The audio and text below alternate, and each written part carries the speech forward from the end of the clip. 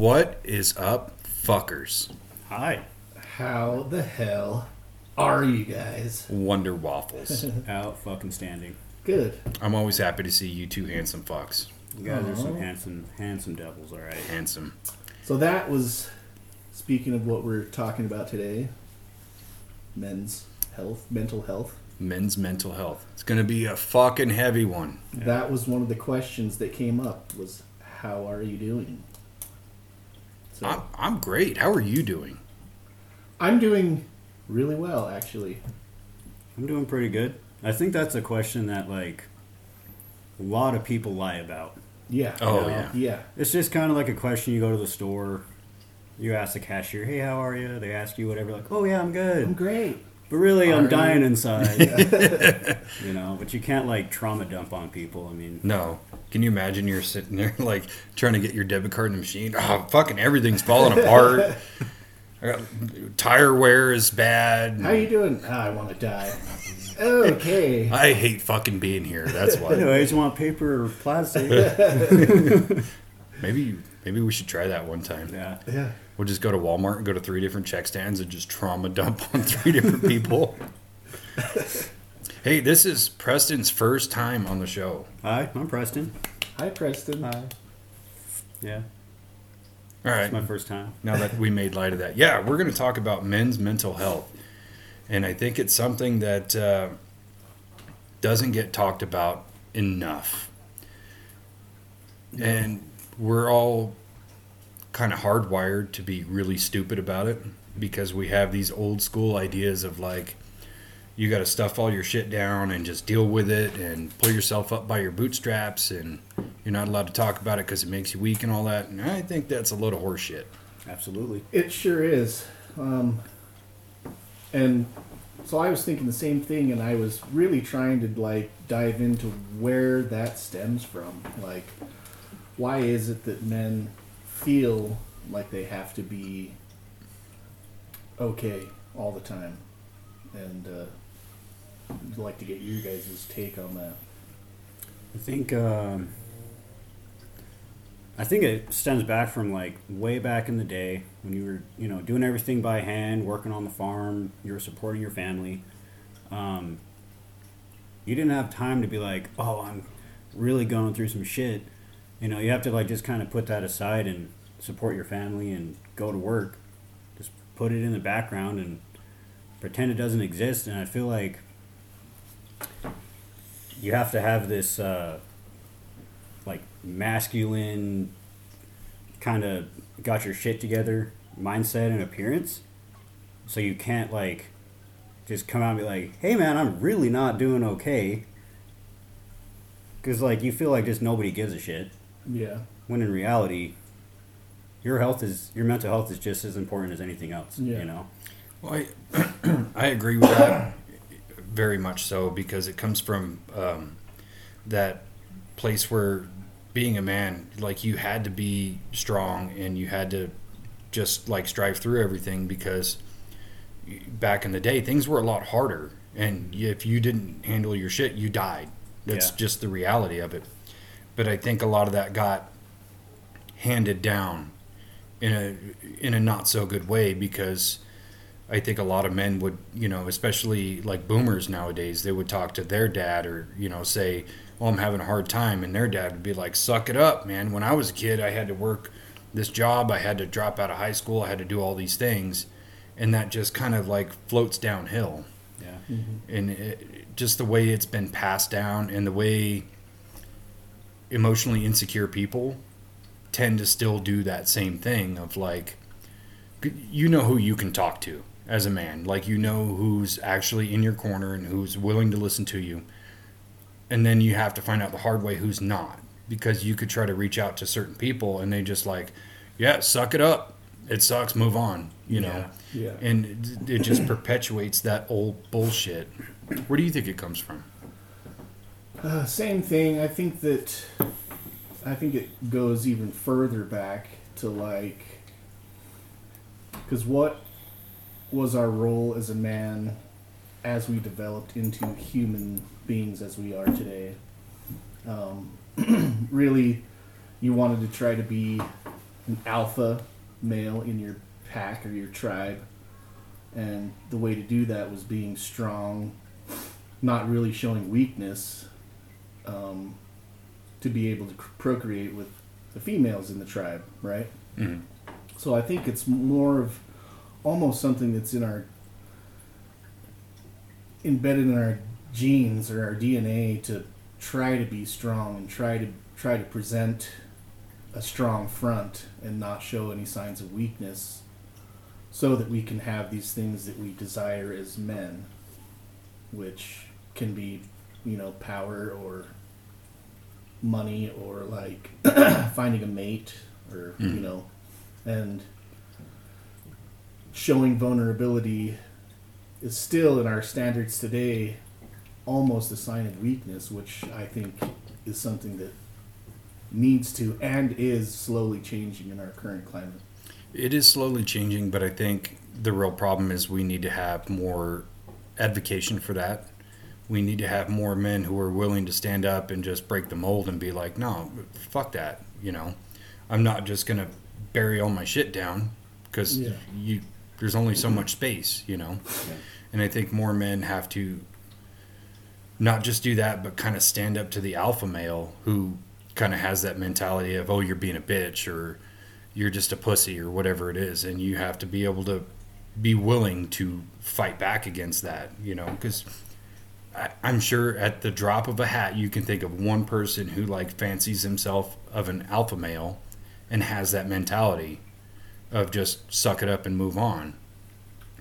But it's up to, I think, good men to fight back on that. Yeah, for sure. Yeah. And not just fight back on it, but also create kind of a space to where you allow people to come to you with their problems or allow you to be able to listen to them. Like if either one of you guys came up to me and was like, dude, I'm having a hard time, like lay it on me. Let's hear it, Yeah. And I feel like there's not enough of that going around because so many people are still stuck in that bullshit mentality of, nah, dude, put it in a suitcase, you got to move on. Yeah. Yeah.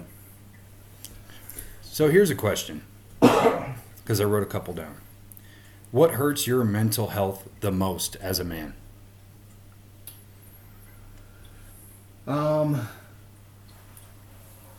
I would say, for me personally, is when there's a lack of reciprocation in a relationship I have with somebody, that hurts my standing with them and their standing within my eyes. If that makes any sense.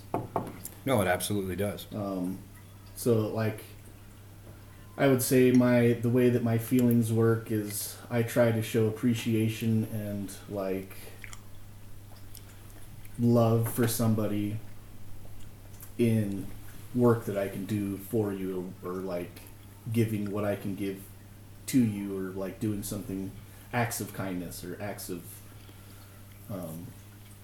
service. Yeah. And so if there isn't reciprocation in that, then I feel taken advantage of in some way.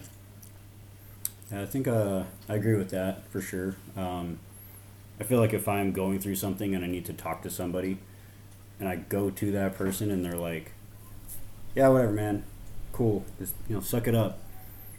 First of all, I'm going to lose respect for that person because I don't feel like they respect me enough to hear me out at least and just let me kind of rant. Because not all the time I don't always need like somebody to just talk to me, like, give me their opinion on things. I just need somebody to listen to what I'm going through, right, so I can just get it off my chest. Because a lot of the times, just talking about it to somebody helps out a lot. I don't need their opinion on how to make it better. Mm-hmm. But if they're not even willing to hear me out, that's just, I'm just like, it feels extremely disrespectful. It does, absolutely. And I've run into that with a few people, when I was going through hard times. And again, you kind of learn who's in your corner and who's willing to kind of stand in your fire with you. And I agree with both of you 100%. And more to your point is, I've been kind of trying to teach myself to understand what response I need to give. Does this person just need to talk, or do they need assistance? Like, and I'm really bad about talking too much lately. So it's like when I'm trying to help somebody, I feel like, fuck, I'm talking too much. Just let them let it out, and I need to get better about just asking the question, do you just need someone to listen or do you need help? Absolutely. That's it's really hard when somebody comes to you for help or just wants to talk. It's often hard to find out, do I need to talk to this person or do I just need to listen? Well, and I think we need to normalize just asking that question. Absolutely. Yeah. Do you need just to let it out and then just have somebody to talk to and listen to you, or do you need me to help you solve the problem? Yeah. And that's a question I wish I would have learned how to ask many years ago. Yeah. I think that a problem that goes along with that is also that a lot of people are programmed to have a conversation with somebody, and it's more of just like a automatic conversation that's going on, instead of listening to what they're saying, taking it in, and then responding. Take a few seconds, process what they're actually saying, and then respond to it instead of just waiting for your turn to talk and then talking. Yeah, and it's funny you say that because this has kind of been on my mind for a while, and I'm not trying to make a diatribe against women, but women tend to do that a lot. And that's why I think a lot of men don't feel comfortable expounding on their feelings to a woman, especially a woman you're in a relationship with, is because they'll either figure out a way to turn it back on you or they'll make it about themselves. Yeah, I think that in my experience, I feel like women internalize things. So if you're saying that you have this problem, they'll look at it from their point of view instead of looking at it from my point of view or from a man's perspective. Mm-hmm. And so when they respond to you, it doesn't make any sense because they're looking at it from their perspective. Yeah. Yeah. I think sometimes they turn it back on you too because they feel like they're personally attacked when you open up about something, like you're going through something. It could have something to do with them, could be completely not even involving them. They're like, oh man, I messed up something, I did something wrong, I need to flip this around on them because I feel attacked that you're feeling down about something or whatever. They flip that around on you to, I guess, make themselves feel better and not like they're the problem. So do you think men don't talk about what they're going through in fear of hurting their partner's feelings or making it into a fight when really it's just no, this is how I was feeling, I just want you to know? I think more men tend to just internalize it and not say anything because you're not validated. I can't tell you how many different times I've tried to reach out to somebody I was with, and this has basically happened in every relationship I've ever been in, where I say, oh, I'm having a hard time, or I'm feeling down or depressed or whatever, and you get this response. Well, I've been depressed for so long, but I just got through it. Fuck you.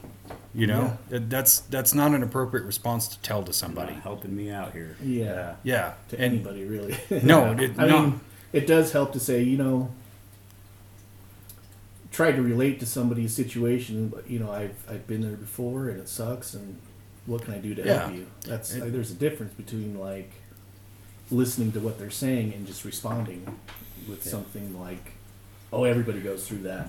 Suck it up." Yeah, and that's such a weak response, especially in terms of when you're in a relationship with a person and you finally have that strength to feel vulnerable enough with them to say, I'm having a problem, which is arguably very difficult for men to even be able to say that. So it's if I reach out and say that I'm having this issue or I'm depressed or whatever it is, and that's the response you give me, I'm not reaching out again because I'm not going to deal with that because I was looking to a person for support or love or care, and all I got was, yeah, I deal with that too, suck it up.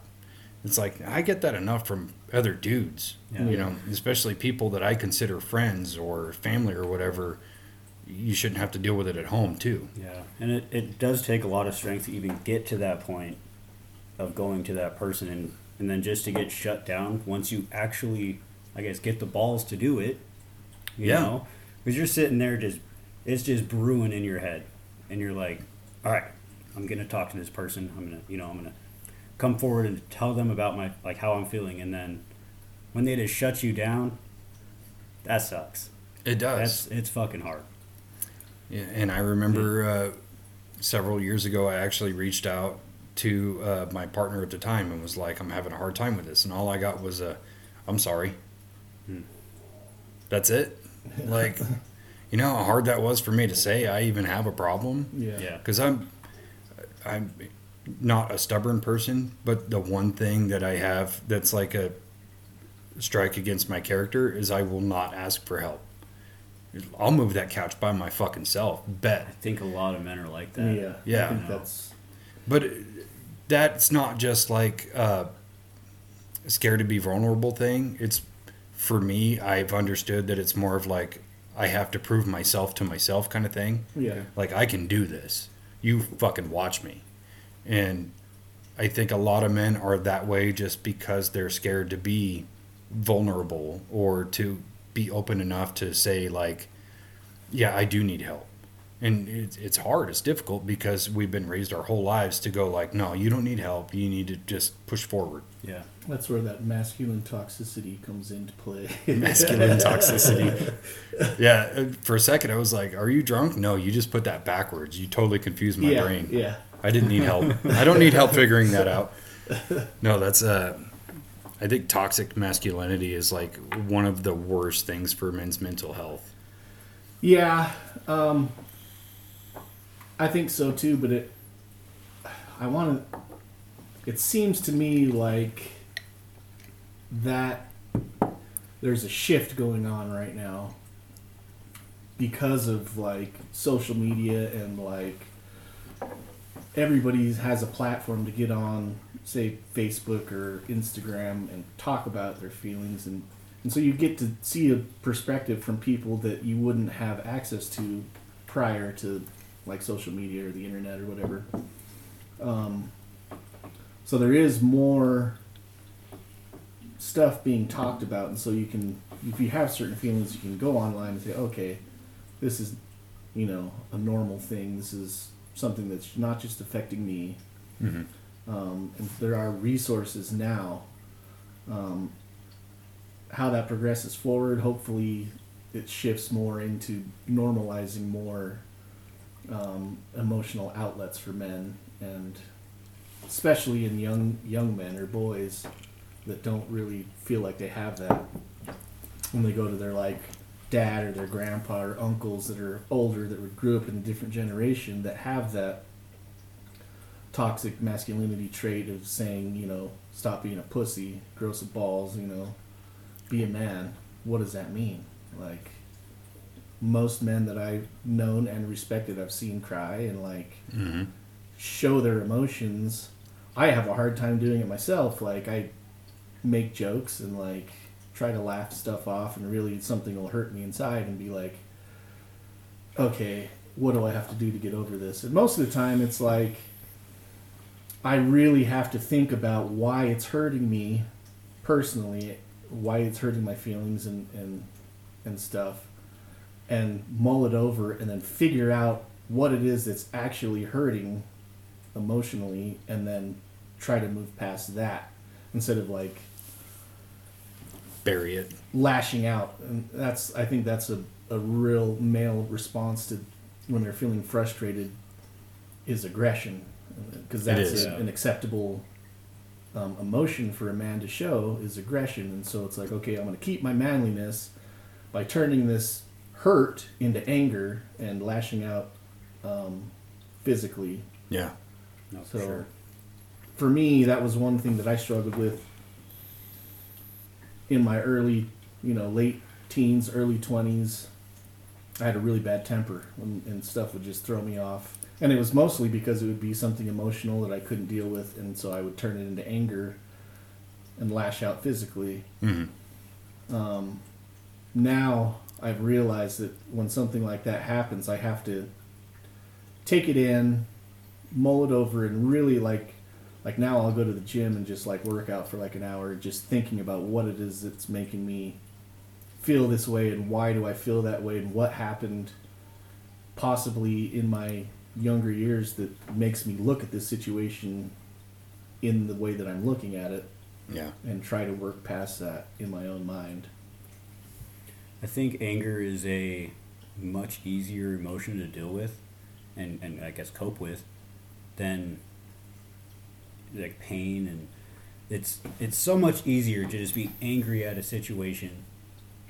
I don't know, I feel like it's easier to move past something, to be angry at it, than to just go through that like shitty time of just being upset and crying. But if you just get angry at it, you go to the gym, punch a punching bag, whatever, I think that's easier, at least for me, to deal with than crawling up in a ball, and just like fetal position fucking crying, Yeah. It's easier to punch a punching bag and get through that. But at the same time, I don't honestly feel like that helps that situation, because deep down that problem is still there and it's still hurting you. You're just using anger to mask it, to get through it. Yeah. I don't know if that's a healthy way to do it. I think the gym is actually a really good resource to use, because you can be pumping iron, whatever, going through your feelings, and you're just getting through it with, I guess, like a physical, like, outlet. Yeah. Well, so I've got 2 points on that topic. One is that anger is a first and natural response. You think about a small child, they go through their terrible twos where they throw tantrums and they get angry and they act like little assholes. And we're kind of curated to do that since we were small children. Yeah. And it's just emotionally your first response. And you gravitate toward it because you know how to do that. You've been doing it for so long. Even when you were 1 or 2 years old, you would get pissed. And so the other point is like learning emotional maturity is going, yes, I'm angry about it right now, but I have to figure out a way to internalize it and process it, like you were saying, and mull it over and think about it. And then to credit with the gym thing, it's like, if you're so aggressively angry and you have to take it out, go to the gym, go hit that bag, go lift those weights, go run, do whatever it is you got to do. And then once you get that anger out, then you have to sit with yourself and you have to process those feelings and emotions and think about it on a very deep level and understand, like you said, why it is that hurt my feelings or why I'm upset about this or whatever. And I think that's a very difficult prospect for a lot of men, because they're so used to that temper tantrum 2-year-old thing where, well, if I throw something or if I go full Kyle and punch a hole in the wall or whatever, I'm going to get listened to or paid attention to. Like, no, you just look like a fucking psycho. Yeah. You're not actually processing. You're not a mature human being because you revert to this 2-year-old nature that you should have grown out of by your 30s. Yeah. Yeah. But anger is just, it's so quick and it's so easy and it's the first response, because I think of anger as like a funnel. Like all of your emotions can go into this funnel and it just comes out as anger. Yeah. No matter what it is. If it's love, hate, resentment, whatever, it goes in one color and comes out another color. Mm-hmm. Yeah. And that's where I was going was like, like if my wife and I have like a disagreement or whatever, we hardly ever argue or fight. We do bicker like most couples do, but if there's a real problem, I try not to talk or try not to bring it up until I have what I want to say and what I have, what the problem is worked out in my own head. So if I just start talking, the anger's going to funnel through and I'm just going to start saying mean, hurtful things. Yeah. And I think that's what a lot of people do, is just they let that build so much and then it just comes out as a fire, comes straight out, and you just start saying for sure, the most horrendous shit you can think of just to hurt the other person's feelings. And it's like, that wasn't my intention. My intention is to let you know that I'm feeling a certain way and there's something that I think maybe you can do to help me. Yeah. push through this, but I have to work that out in my own head, and by doing it at the gym, I get almost like a meditation. Yeah, your while body is almost like autonomous. Right. So I'm doing the meditation while I'm doing physical activity, getting that like rage that's up front out, and so I can just process it in a mental way instead of like a physical outlet, like For sure. punching a wall or like throwing the couch looking for the remote control like I've done before. Well, and I know, like, for myself, and so, like, after my ex and I had split, I was so angry and pissed off at just everything in the world, and I had all this built-up resentment, and I would literally say the most horrendous shit I could think of just to hurt her feelings, and obviously I'm not proud of it, Yeah.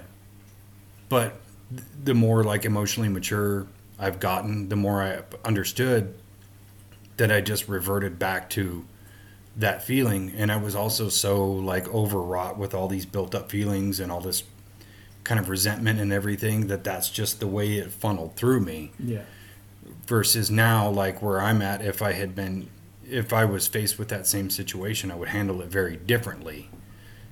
But it's just so easy just to, like, click right back into that, and it's just like, I'm pissed and I want everybody else to feel the way I feel because I'm mad. Yeah. Yeah. And it is childish, but it's also something we have to learn about ourselves and understand and accept that is part of our nature.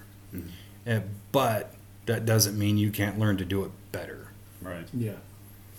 I think that's something that you can definitely like experience and then learn off of it, because everything in life is a learning experience. Just depends on how you look at it. Sure. So yeah, you might have acted in a wrong way before, but now, like present time now, you can look back on that and say, hey, that was a really shitty way to go about it. This is how I can go about it now. For sure. So when something hopefully not happens again like that, but something like that happens again. If something like that happens again, you can take that previous experience and apply it to the problem now and be like, hey, this is how I reacted last time. I'm going to be better this time. Yeah. The outcome will be better. I mean, Well, that's how learning and growing works. I Right. mean, doing the same thing over and over and expecting a different outcome is the definition of insanity. mm-hmm. So, let's say I get into another relationship and that ends and I act the same way, and then that happens again and again and again. Like, the outcome's going to be the same. Right. Versus understanding, like, okay, that didn't work. I didn't like it and I feel regretful for it. Let me try a different way. Right. Let me try something else. And that's growth. That is growth. And growth is hard and it's painful. And I Absolutely. know a lot of men who still haven't done it. Mm-hmm. And that Yeah, I think that it's really easy to get stuck in a routine, and the routine becomes easy, like get up, go to work, and whatever. And that routine can also become super monotonous, which can lead to, like, you feel like you're not growing, you're not progressing, and can tie into or lead into, like, depression. Mm-hmm. Like, Sure.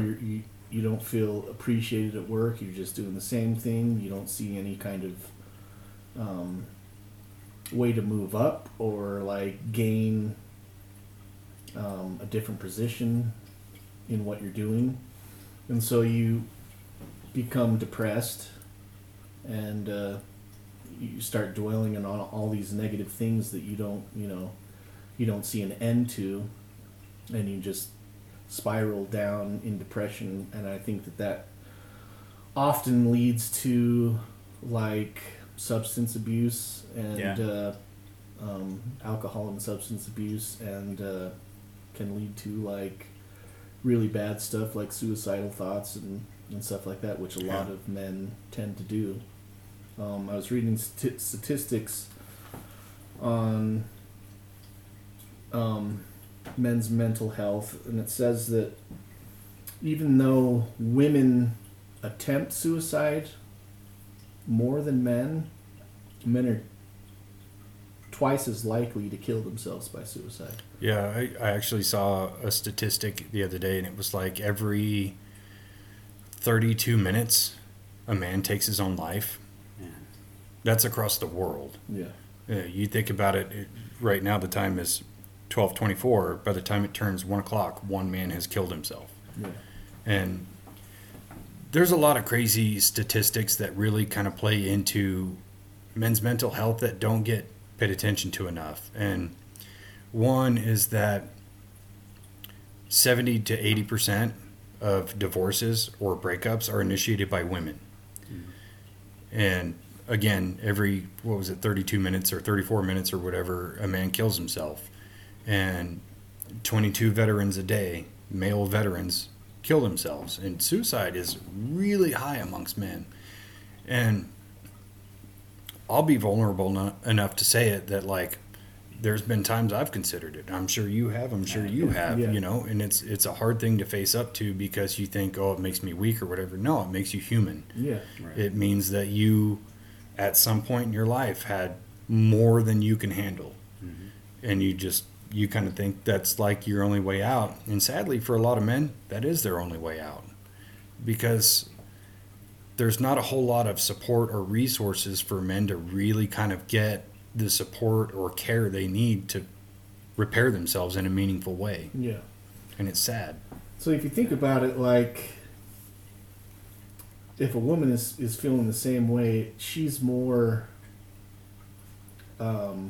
likely to turn to like maybe female friends and talk about it, and it's more accepted that she's going to talk about it and then get advice and maybe seek treatment. Whereas like men, most groups of men, like even like good friends, it is hard to open up to your friends. And also, like, most men don't know how to deal with that. Like, if one of their good friends comes to them and says, hey, I'm having this trouble, this problem, whatever, how likely are they to give good advice and listen and, like... Not very likely. Just because it's not so common and they don't know how to respond. Like, and that... thing is so ingrained in their mind, just like, what are you doing? Why are you talking? What are you saying? Why are you sharing your emotions with me right now? Be a man, fuck. Pussy. Give your balls a tug. You know, and it's funny because I've reached a different like plateau in my own maturity where I go, somebody comes to me with their problem and it's like, you know, I'm having a hard time with X, Y, or Z, or my relationship's ending or whatever. Like, I'm actually like extremely grateful that person came to me and was like, had enough trust and love in me to reach out and ask me to help them. Like, you fucking got it, dude. Yeah. And I think that's different versus the whole like, dude, why are you being such a bitch? Yeah. Oh, for sure. I hate that shit. Yeah. And it's, to me, it's like, you know, if I reach out to somebody and they say that, like, I have no respect for you anymore. I Yeah. don't care about you. Go fuck Go yourself. fuck yourself. Yeah. And it's, sometimes it's like Preston said, like, you don't even have to, like, share what you're going through. Sometimes it's just, like, somebody's company that's going to help you go through it. Like, yeah. Yeah. Like, dude, I feel like shit, man. You want to go grab a beer? Sure. You know, and most of the time for me, like, if I'm going through something and just want to hang out with somebody, like, I don't want to necessarily have a full-on conversation about anything, just like, you know, watch a game or like... Yeah, sometimes it's just the escapism. Yeah. Just having someone there. Yeah. You know, just in your presence. Go fishing and look at the river and not say anything and just like sipping on beer. Yeah. Yeah, and that's, I think for... I feel a lot better, man. Right? Like, sometimes just stepping out of your kind of survival mode for a moment is a big thing. And like you were talking about earlier, you know, you go to work, you come home, you go to sleep, you get up, go to work, whatever. I've recently learned that is called survival mode, because most of the time when you're doing that, you're not in like a robot mode. It's because there are things that you need to deal with that you subconsciously don't know you need to deal with. So you kind of go into this autonomous mode where it's work, sleep, and that's all you really do. And then in your downtime, you're just like a total vegetable. Yeah.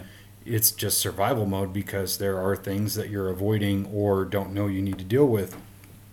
And I went through a very long period of that, and those things take a toll, these amounts of times where you're just like a robot and you're not actively involved in anything in your life, where you're just doing this, and it takes a toll. It has a cost. Everything has a cost, So I think for anybody who's in that mode, you need to just take a moment and look around and take stock of like, okay, yeah, I'm in this zone, but I've got a relationship to deal with. I'm a parent. I have to actually spend time with my kids. I have to fulfill myself in some meaningful way.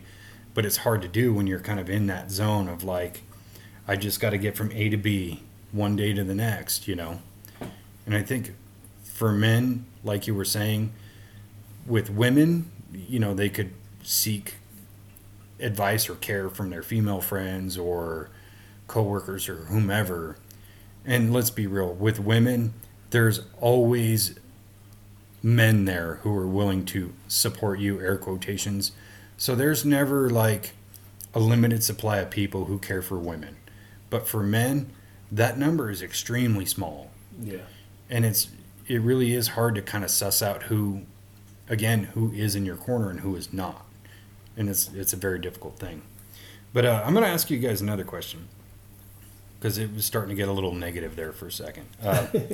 What helps your mental health the most, Preston?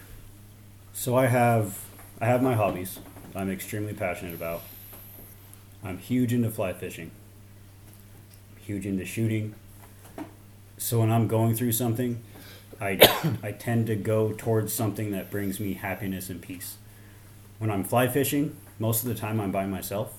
I'm out in nature. I'm listening to the birds. I'm listening to the river. Most of the time it's not really about catching fish. That's not why I'm there. Most of the time it's just being out in nature, processing my thoughts, going through my shit with nature around me, this beautiful surrounding. And if I catch a fish, awesome. Yeah. That's not why I'm going though. And shooting, gunpowder therapy, man. I fucking swear by it. It's awesome. There's just something about just booms and recoil and ringing steel. All right, Yeah. Well, that's something that you and I have been able to kind of bond over lately is going to shoot, and also understanding having like similar desires with shooting, where it's not just like we've talked about, just standing there punching holes in paper. Mm-hmm. It's a little bit more than that, and the ability to just go out, with your gear and everything, and just like completely disconnect from all of your bullshit, everything you're going through in your life. You're not thinking about work or your bills or anything like that. Like, it's this in this moment right now, and this is enjoyable. And again, like what Spencer was saying, it's not always about, let's sit down and talk about my feelings. This is just like, we're just hanging out, we're having a good time, and this is all that matters, is right here and right now. And it might not be, you're sitting there thinking about your problems at that time while you're out shooting or doing whatever you do. You're not thinking about what you're going through, but just that happiness that thing brings you puts you in a better mindset to later fight those battles you're fighting. Sure. And even out there, you don't, I guess, necessarily have to not talk about things or not think about things, because you can still talk about things while you're out there doing something with your buddy. Absolutely. But you have something there to, I guess, keep you occupied. So it's not just you're sitting at a bar or whatever just talking. You have something to do. So it's not like just, I guess, bringing down the moment or whatever. You're not just both in a negative. With joy. Yeah. It brings you happiness, and you can look at your problems with a happier mindset instead of just being negative. For sure. It makes you look at other aspects of what's going on and appreciate other things that are going on instead of just being negative and like feeling anger. Yeah. If you can feel joy while you're doing something and then talk about something that you're going through while you're feeling that joy, makes it a whole lot easier to go through. Yeah, definitely. I think that just breaking that cycle of doing the same thing over and over again and reliving or just thinking about the same thing over and over again, breaking that cycle and reconnecting with something that brings you joy so that you remember that feeling and like, oh shit, this is what life is. This is where my happiness is. Reconnecting with that happiness to remind yourself that there is fun and love and joy in the world instead of just dwelling on all the negative. You touched on a few things. Nature, I think, is a huge thing that's overlooked with mental health in general, not just men's mental health, but like reconnecting with nature, getting outside, going hiking, like just being out there and seeing the real world instead of seeing like the concrete jungle that we are used to, you know, surrounded by houses and buildings and stuff like that. I think is very therapeutic and often overlooked. Yeah. Doing something that you enjoy, that you are passionate about, that's you said hobbies like fishing and shooting and stuff like that, but there's also skill involved in that. Yeah. And learning something and going through that and trying to build a skill so that you're focusing on something and you can see a line towards improvement as you're doing it. Yeah. I think is really therapeutic, and I think is often used in therapies, and they'll say find a hobby that's something that you're interested in and focus on that. Mm-hmm.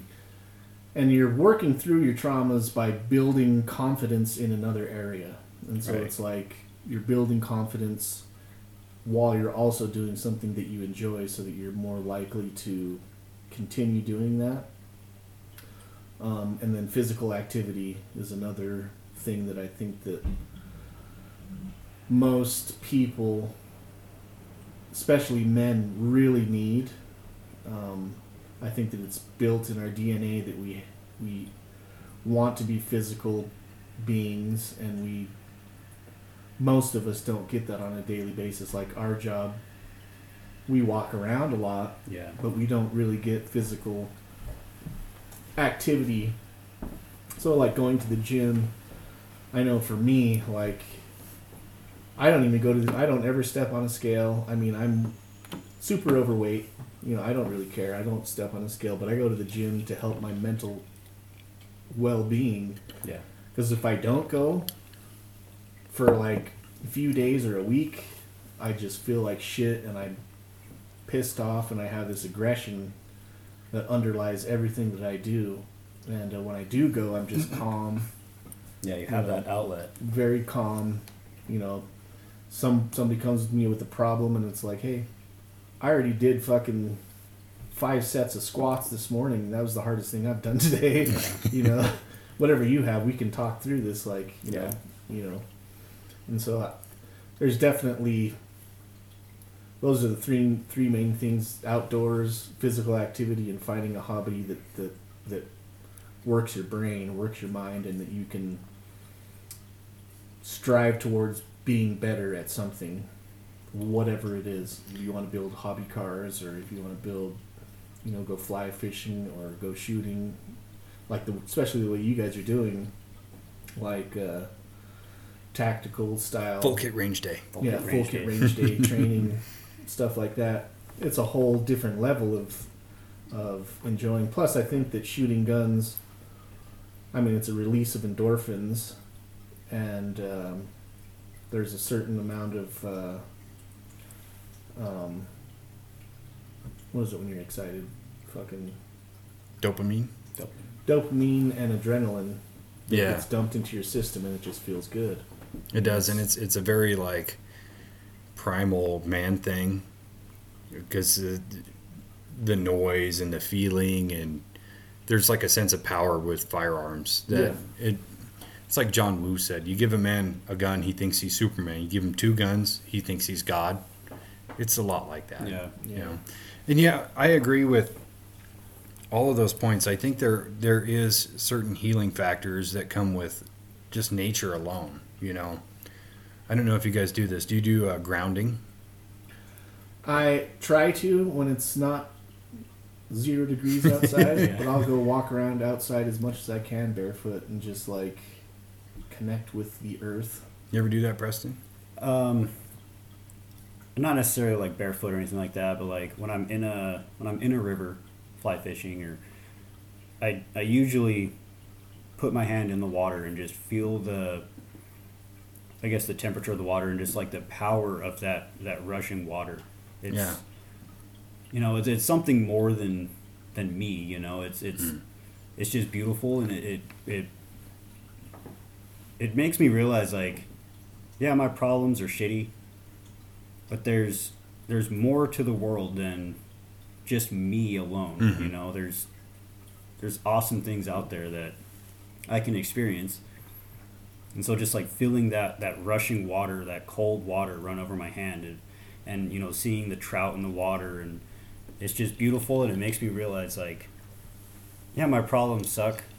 There's some beautiful shit out there, Yeah. And well, it gives me peace. I myself am like a very kind of touchy-feely person. Like I have to touch things a lot, and it seems so weird to actually like talk about it out loud, but like I see something and I'm curious about the texture of it, so I have to touch it. Yeah. And I think it's the same with grounding or touching the water or picking up a handful of dirt or whatever. It's just You want to feel its life essence. yeah. It's connecting to something other than yourself, and it's strange how powerful that is. But as for things that help like my mental health is obviously a lot of the things you guys were talking about. Being physical, I think, is the number one most underrated thing for anybody's mental health, man, woman, child, whatever. Going outside and doing something physically active are two of the most powerful things. And it's like I was joking about taser tag, which is something I really want to do. It's not as much about like, oh, I want to get this great video for YouTube. It's about I want to be able to have fun with my friends. I want to be able to run. And I want to do something that is physically stimulating in a very meaningful way. And yeah, obviously it's going to get recorded and get put on YouTube because it's going to be fun. Yeah. But it's like when I bring that up and people are just immediately dismissive of it, it's like, no, you don't understand that you need this more than I do. Yeah. Other things I do, so I read and write a lot. Just anything that like tickles my fancy, whether it's like a self-help thing or a fiction or whatever, I'll read it if it's interesting. I think writing is one of the other most underutilized things. And you don't necessarily have to write about what you're going through or whatever.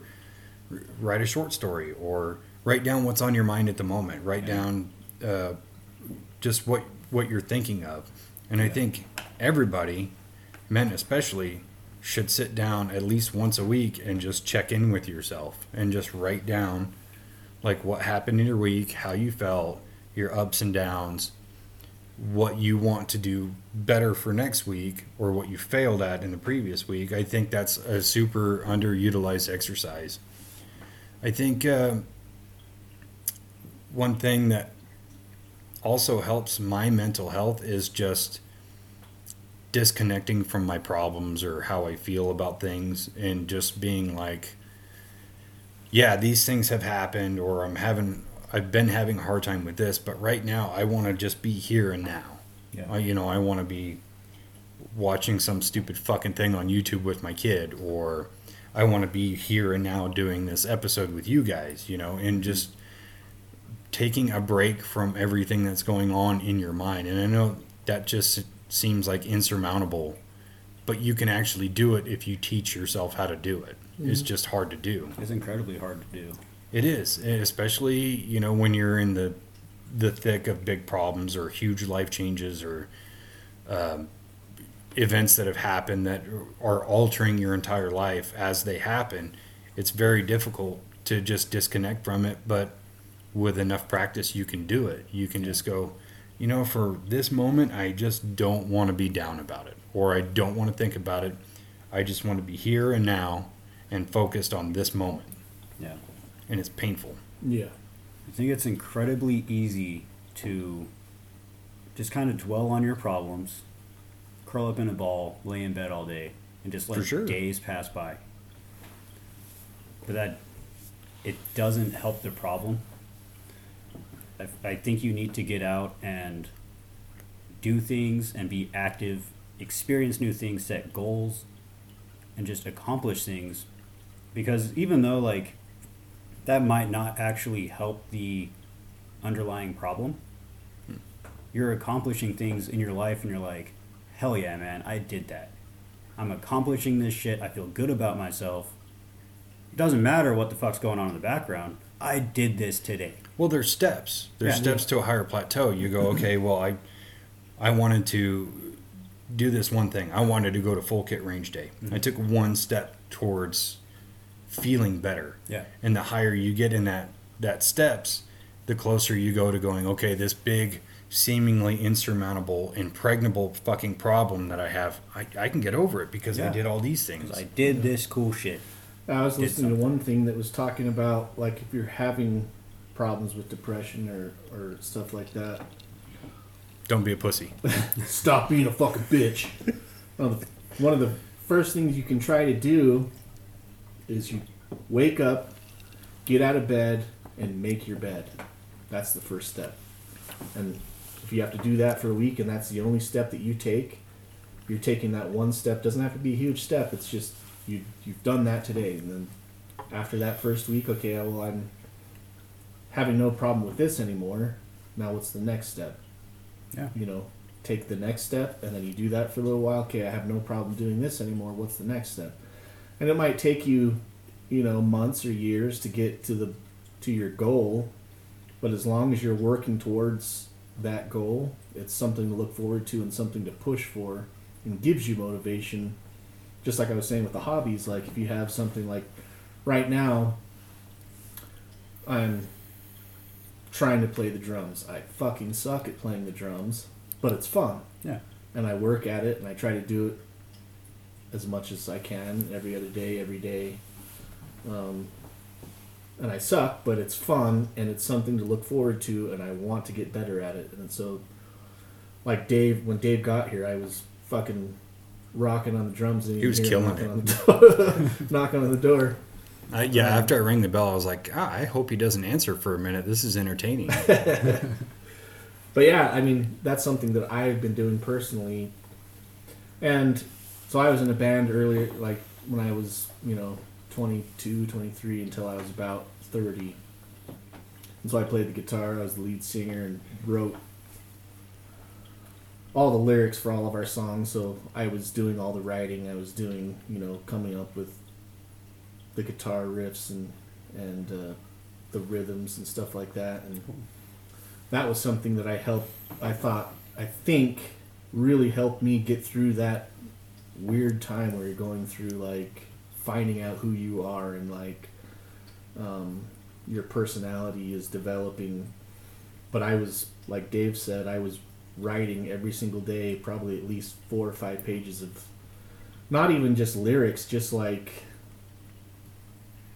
what I was thinking and like how I thought about different stuff. I would listen to music and then write about like what I thought about that music. Yeah. And that would lead into like a thought about writing a song about something, and so I'd start writing a song about whatever it was that I was thinking about. But musical therapy, I think, is a huge thing that people could utilize that might be overlooked, but I think a lot of people do try to take up like an instrument just for the hobby thing, like I'm doing with the drums. But. So there's a few things. One is the make your bed thing, because I listened to that speech from that admiral. Yep. And that was one of his top 10. Since I heard that, from the first time I heard that, I make my bed every day. Granted, I didn't make my bed today. I was in kind of a hurry. It's fair. But his final point on that is what really stuck with me. It was that even if you go out into the world and you have a terrible fucking day, a shitty day, when you come home, you have a fresh, clean bed made and ready for you to get into. Mm-hmm. And that was what really stuck with me. It's not the productivity, it's the end result. And it's like, yeah, making your bed takes 5 minutes at the most. And most people don't do it. Even though in his perception is you've accomplished the first task of the day. And one task begets another one and another one and another one. Because I'll have days where I get up for work and I get around and like I've had a shower, I'm still a little hazy, you know, you have a cup of coffee, but it's when I'm done making my bed in the morning, and then that's when I go, okay, I'm ready for today. Mm-hmm. Whatever comes, let's go. My bed's made, I'm ready. Mm-hmm. And the musical therapy thing, 1,000% true. Like, and it's hard, and I know we've kind of talked about this recently, where like all of your favorite music just kind of breaks your heart when you're going through stuff. Yeah. That's necessary. It is. And it not only is it necessary, it's also makes you appreciate that music more, mm-hmm. because it does kind of help you get through tough times, or it helps you process an emotion, or it helps you really understand how you feel about something because somebody else already went through it. Yeah. And they made this beautiful creation that helps you get through it. And like going back to kind of what you were saying with not so much of the steps of going through things, I think it is extremely important, especially for men, is you have to learn how to sit in your pain. You have to learn how to deal with it, because if you just numb it or excuse it, or you just like spend incredible amounts of time in the gym trying to ignore it or get past it, you're never really going to learn anything from it. Yeah. Sometimes you do have to just curl up in the fetal position and just have a good cry. Yeah. Sometimes you do have to just stay in bed for days or however long it takes you until you finally choose the moment where you go, okay, today I'm going to get up. Today I'm going to fight back, or I'm going to be strong today. And it's fucking hard. But I think finding the right tools is really important. And sometimes it just takes you a little bit longer to find the tools that you need. But is that where that military saying "embrace the suck" comes in? Yeah, it's. I honestly, I don't fully agree with that saying either. Yeah. Because that does come from like the old ways of put your big boy pants on, suck it up, stop being a bitch. Stop being a bitch. I said that to my cat earlier today, and I feel guilty. He did. I was here for it. I told him to go outside and catch a fucking rat like a real cat. Stop being a little bitch. So I don't really agree with that saying, because it's okay to go through shitty things and feel like it's a shitty time. Yeah. I don't think you should have to put your big boy pants on and get through it. Like, obviously, sometimes you have to. Especially in cases of the military and stuff like that, there's some things that you have to do that you don't have a say over. You just have to get through it. Yeah. But I don't feel like it's a bad thing to have bad feelings about that. Where, especially in the military, you've got your battle buddies. You have your brothers and sisters that are by you every single day, going through the same shit you are. So you can talk to them and say, hey man, this fucking sucks. They're gonna be like, yeah, it does. Let's talk about it.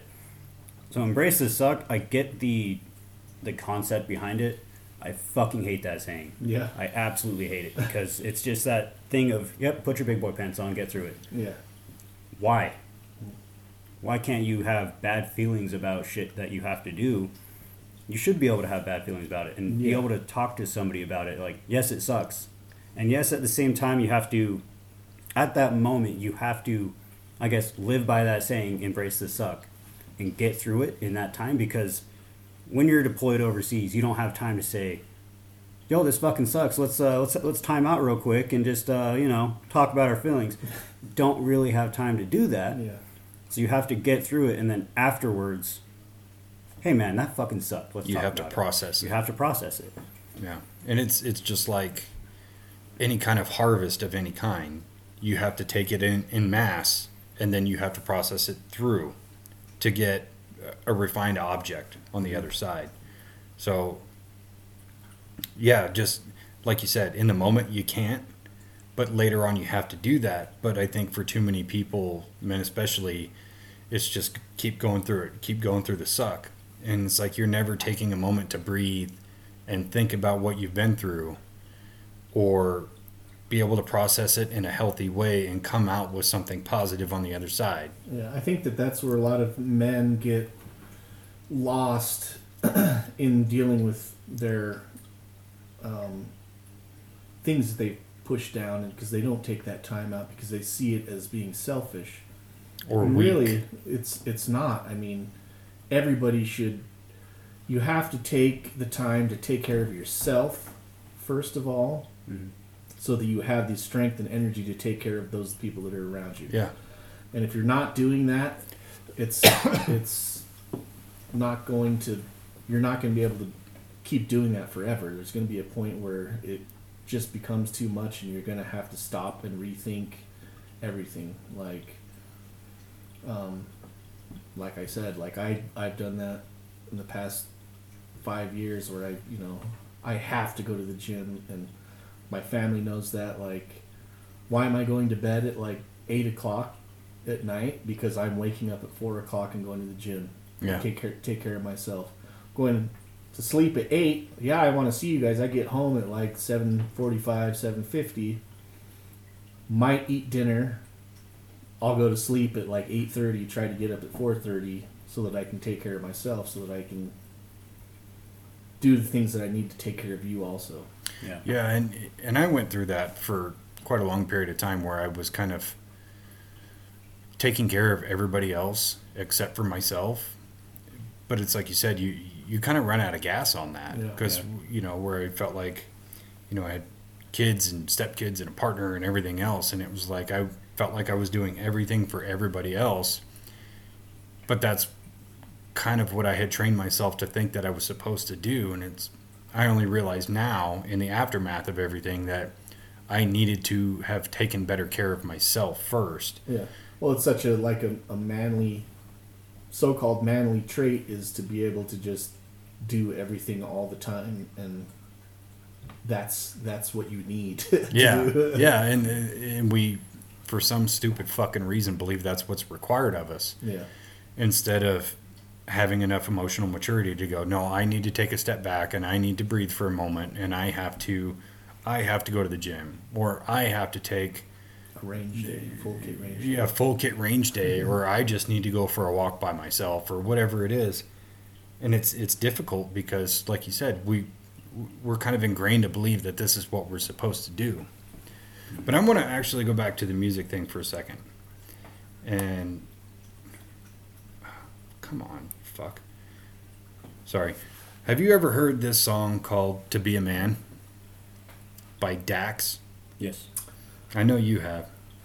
Rapper Dax? Yeah. Maybe. So he did an original version, and then he did another version with Darius Rucker. Country singer. Hootie and the Blowfish. We're old. Yeah. He's only recently country. Yeah. pop. Yeah, Hootie and the Blowfish was always kind of like full country pop. kind of. I'm gonna read these lyrics for you guys. I would just play the song, but I don't want to get slammed with a copyright because it's fucking dumb. When I'm done reading it, I want to hear your thoughts. So the song goes, "I can't hide myself. I don't expect you to understand. I just hope I can explain what it's like to be a man. It's a lonely road, and they don't care about what you know, but what you provide inside that home. Being a man is what you make it. You can't always live up to expectations. You try to please everybody while you struggle, so you fake it and end up out of balance, compromising situations. As a good man, do what he should, man, and give everything he has and do everything he could, man. You might find yourself feeling all alone inside a house you built that you don't recognize as home. And that's what my daddy told me, and I'll tell my son the same. Now that I'm older, I relate and I actually feel his pain. He never cried, he might have lied, but he didn't not complain. And he said, son, one day you have to do the same. I get emotional when I stop and think and I look around beyond the county lines of my small town. I think about all the men out there who feel like I do now, who are screaming on the inside but won't ever make a sound. I can't hide myself. I don't expect you to understand. I just hope that I can explain what it's like to be a man. And they don't care about, it's a lonely road and they don't care about what you know, but what you, and they don't care about what you know, It's not about how you feel, but what you provide inside that home. Oh my God, where's the rest of it? Sorry, 1 second. For some reason, that only had that one verse on it. Stand by.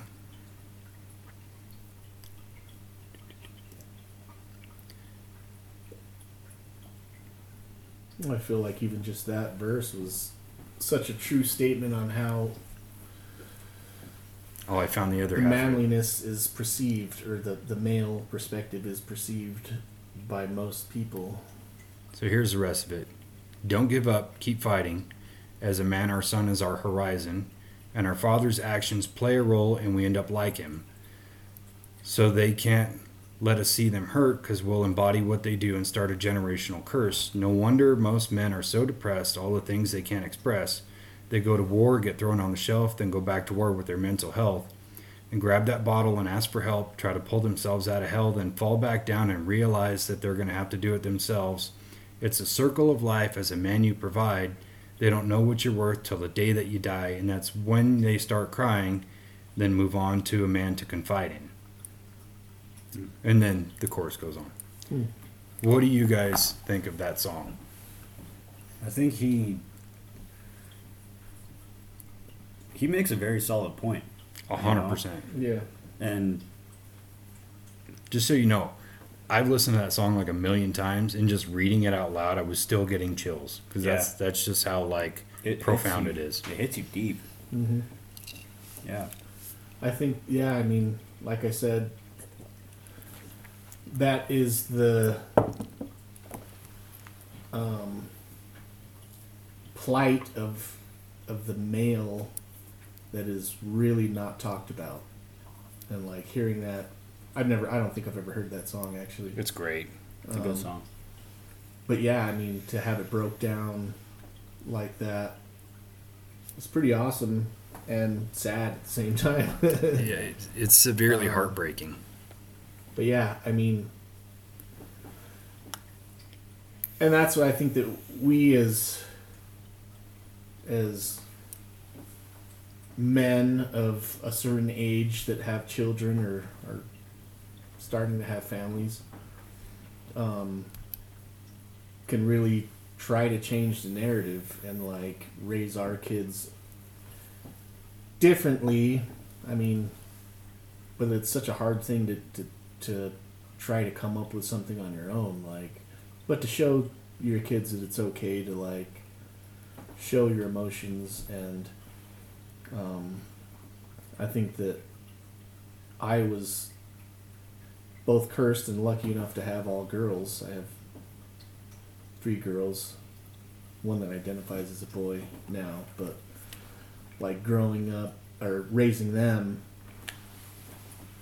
was different for me because it's like I didn't have any sisters, and I didn't really understand the female hormones as they change and stuff like that. But it was a lot easier for me to show them emotion, I think, maybe than it is for me to show emotion to like my nephews, Mm-hmm. Yeah. and stuff like that, which is weird and something I've never really thought about, you know. But I think it's goes back to that thing that's ingrained in us, that like be a man and show manliness or whatever. Is there, before you answer, is there any particular lines that stand out in that song for you especially? When he was talking about going to war and coming back home and picking up the bottle, it's not the exact words, but that is a major problem. A lot of people that I served with are alcoholics because you come home and there's no. It's hard to find a way to deal with those feelings and those problems. In the military, it's kind of frowned upon to get help, to talk about your feelings, and they make you seem like You're less than. you're less than if you do that. and that sucks. Like that's not how it should be at all. So a lot of people they'll come back from, and not even like having to go to war or whatever, like just like your duty station, like not deploying, whatever, like you still have problems, you see shit, you do shit every single day that really puts a toll on your health and on your like your mental health. So a lot of people turn to drugs and alcohol because it's the only thing that they think can get them through that or make them feel something other than what they were feeling. Yeah. Well, it also doesn't help that, like, partying or being like a binge drinker is almost a masculine trait, like portrayed as a masculine thing, like in movies and pop culture. It's like that's what guys do. And there's actually statistics that say that men are twice as likely to binge drink and have consistently higher alcohol-related deaths and hospitalizations, compounded by the problematic drinking is seen as socially acceptable. So it's like binge drinking is seen as something that is like sought after as like, I'm going to drink 10 beers. How many beers are you going to drink? You know, it's something that is a huge thing. And so like turning to something like alcohol is seen more acceptable to be as a male than should be. You think about it in terms of like the old school movies like our dads would watch. You know, like old, what's his fucking face? The Duke, where he was always drinking whiskey or, you know, things like that. And so that's been a prevalent thing for a long time. Yeah. But I think men tend to turn to alcohol for the escapism. I mean, I know for quite a while I did. And now that I've changed my drinking habits to where it's like a mindful drinking or just a social drinking kind of thing, where I don't have a lot of the same problems I had before, because in those times, you know, you're trying to numb your pain, or you're trying to escape from it, or you're just trying to get those feel-good endorphins that you get from liquor or whatever. And when you grow a little bit and you go, that's actually one of the worst things for me, especially when you're going through things or you're trying to process things. But yeah, men, I tend to know more alcoholic men than alcoholic women. Yeah. And it's a pure fact. Kind of going back to that song, though, there's like two lines that really kind of stick out in that song for me. And one is, I think about all the men out there who feel like I do now, who are screaming on the inside but won't ever make a sound. And that goes back to like what we were talking about with kind of changing that paradigm of like, you can scream out loud. I'm here for it. You know, I'll listen. Mm-hmm. But the other one that really sticks with me is grab that bottle and ask for help, try to pull themselves out of hell, and then fall back down and realize they have to do it themselves. So there's this guy on TikTok that I'll see every once in a while, and he tries to be like a men's motivation kind of guy, but he's like extremely aggressive about the way he comes across, so it's hard to watch his content. But the one thing that I do take away from his content is that he says, no one's coming to save you, big dog. You got to do it yourself. And I kind of took that when I was at a, you know, kind of a really low point, and I internalized that and said, okay, I do have to save myself. I am the one who has to help me, because I can't rely on anybody else to do it. I have to do it. But the further along I've gotten since that point, I kind of go like, is that really the way it has to be? Like, do you have to just be your own savior all the time? Or is there some point in time where like you can trust and care enough in somebody else to help you? Or are we just hardwired that that's the way we have to be? I think that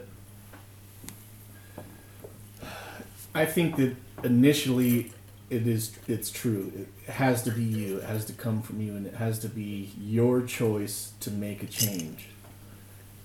Part of that change could be seeking help, but it has to come from you to make that choice and seek that whatever it is, like if you need somebody to talk to, seeking a therapist or a professional that can help you through, your troubles, or if it's something like making the change to take care of your mental health through like, physical activity or going on a hike or, going out into nature therapy.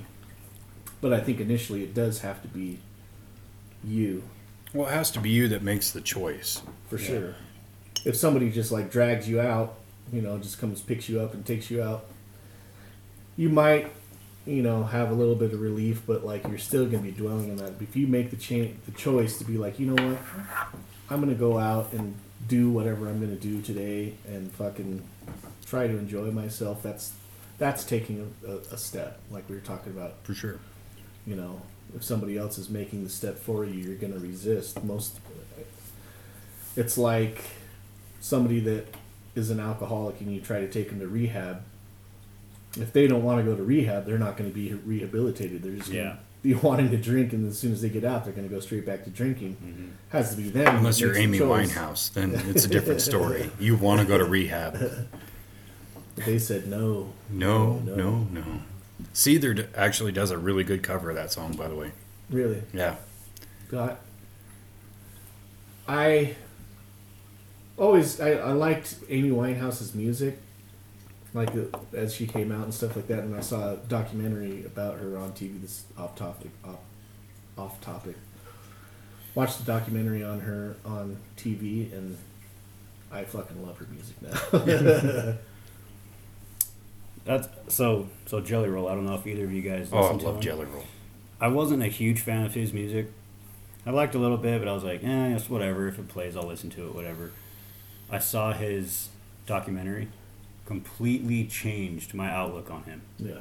And now I'm like, I sit there and I actually listen to what he's saying in his music, and I respect him a whole lot more. Like, just seeing, like, I guess what he's been through in life, and just from that documentary alone, it's just, I have a much higher respect for him. Seeing it reflected in his lyrics. And I can now see where his music is coming from, and I'm like, wow. Yeah. It's just... That's a huge thing that I think that, like we were talking about musical therapy, I think that music is one of the most powerful things that you can use in anything, because it most of the time is so subconscious. Like, and a lot of stuff that you hear on the radio, I hate listening to the radio. I don't ever listen to the radio. Try not to let my kids listen to like the radio, because everything is so negative and so fucking gross. Mm-hmm. That's on top 40 radio these days, that it's just like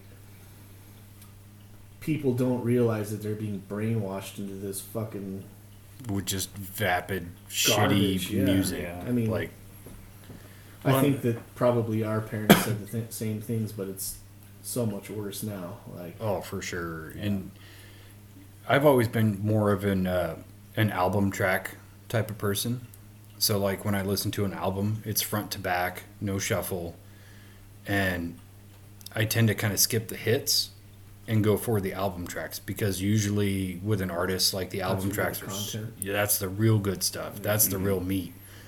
And I think about, like, my top 10 favorite albums, and they all deal with, like, hardship and pain and all these other things.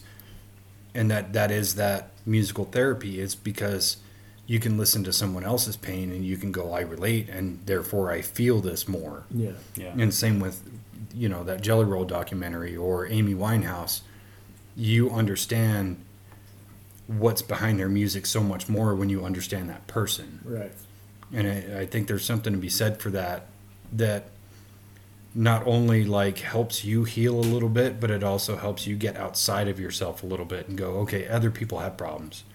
Other people have gone through really painful, difficult situations, and they made something beautiful out of it. Like, I used to use this term with myself a lot called emotional alchemy, and I would say it to myself anytime I was, like, having a hard time, where I would try to take what I perceive as, like, a useless feeling, like pain or anger or hurt or whatever and turn it into something else that's valuable or has some sense of value added to it. And that's something I wish more people could do, is just take like all the Kyles in the world who just get angry and punch holes in the wall and shit and like turn that into something else. Yeah. You know, take that shit to the gym and teach that bag what you can do instead of, you know, poking a hole in the drywall. Yeah. And so let me ask you guys about a quote. So Chris Rock said, "Only women, children, and dogs are loved unconditionally." Do you guys believe that? I do. In today's day and age, I feel like it's getting better. But men are usually looked at as, you provide me this, and that's all you're good for. Exactly. I think that's bullshit, though, because men have so much more to offer than just a paycheck or food on the table or, you know, physical help with something. Mm-hmm. They have so much more to them than just that. So, like, yeah, his quote, I absolutely believe that's true, because men are looked at as just Resources. They're not looked at as, I guess, anything other than that, you know? I do feel like it is slowly changing. I feel like in today's society, it's more accepted that, like, hey, men have problems too. So there are more resources out there now than there was, you know, back in the day or whatever, but it's not where I'd like to see it at the moment. It definitely needs improvement. Sure. I feel like everybody has feelings, everybody has reasons for going for what they're going through or whatever. But just because I'm a man doesn't mean that my feelings are less valid than a woman's. Yeah. I have to say that I can see where that point or where that statement is being made from, but I haven't had that experience myself. I think it's mostly because the partner that I chose, I feel unconditional love from, and a lot of that stems from, I mean, like, there was a long time where she made a lot more money than I did, probably twice as much money as I made. And it was, you know, I was working a job that allowed me to pursue things that I wanted, I was more interested in. I was making music and doing that full time, and then working at a job that didn't pay as much as I could have been making if I would have taken a different job. And she was totally okay with that because she wanted to support me in doing whatever the fuck I wanted to do. And to me, that's what the unconditional love is like, she would love me no matter what. Like, if I lost my job, like, we were laid off, she didn't give a fuck. Like, Yeah. you know, okay, what do we need to do? I could do this, you know, what are we going to do? And so I think that the hard part in today is, like, men go after things that, like, in a partner, in finding love, something that they're in love with before they find it.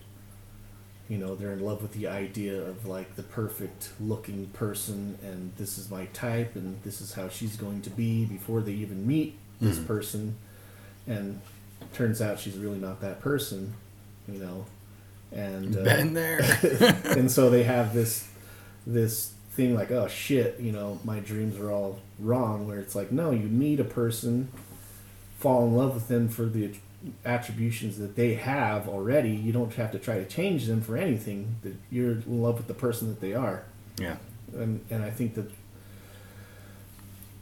love for men is viewed from, like, a pop cultural stance. Like, if you look at, like, movies and music and stuff like that, they want to get all the women, all the hot ladies, and fucking, you know, instead of finding the person that they're attracted to by their brain, by their, you know, who they are as a person, and you're also attracted to them, then yeah, go for it. Like, it can be attained, it's just you have to look for it.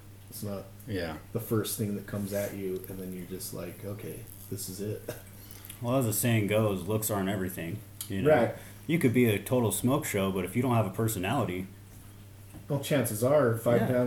5 years down the road, you're not going to look anything like you look right Oh, yeah, now. So sure.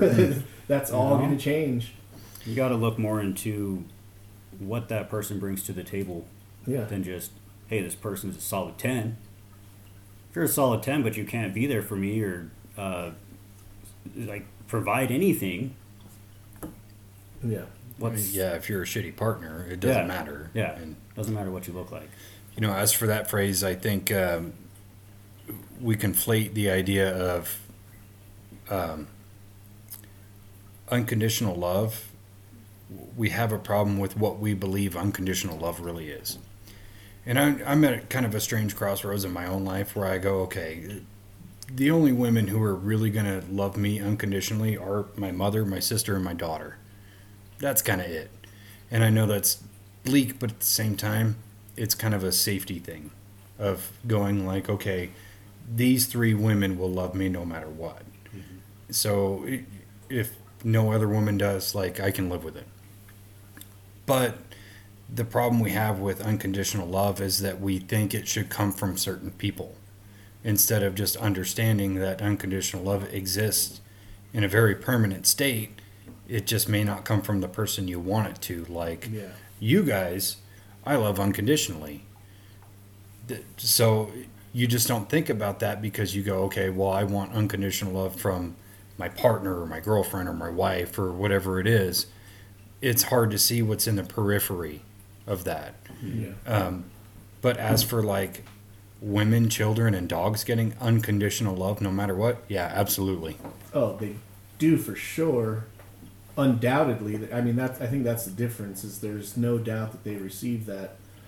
Whether men receive that across the board, is No. questionable. Yeah, It's for no, sure. and they don't. It's just, to me, that's reality. Yeah.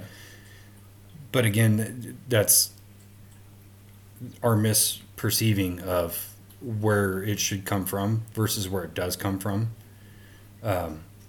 The only difference is really how it's shown. Because you think about, you know, you have a dog, you have a wife, and you have children.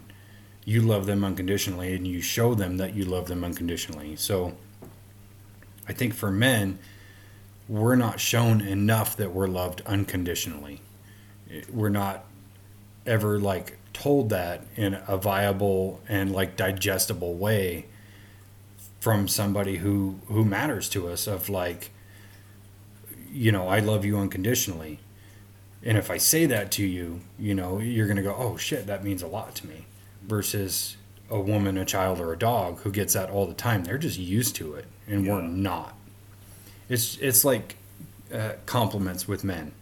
I bet you can recall the last time you were complimented, and it still sticks with you, and you still kind of walk on clouds from it. Like, women, children, and dogs get that shit all the time. Men don't. Even though that's like the number one confidence booster for us, is getting a compliment or being told thank you.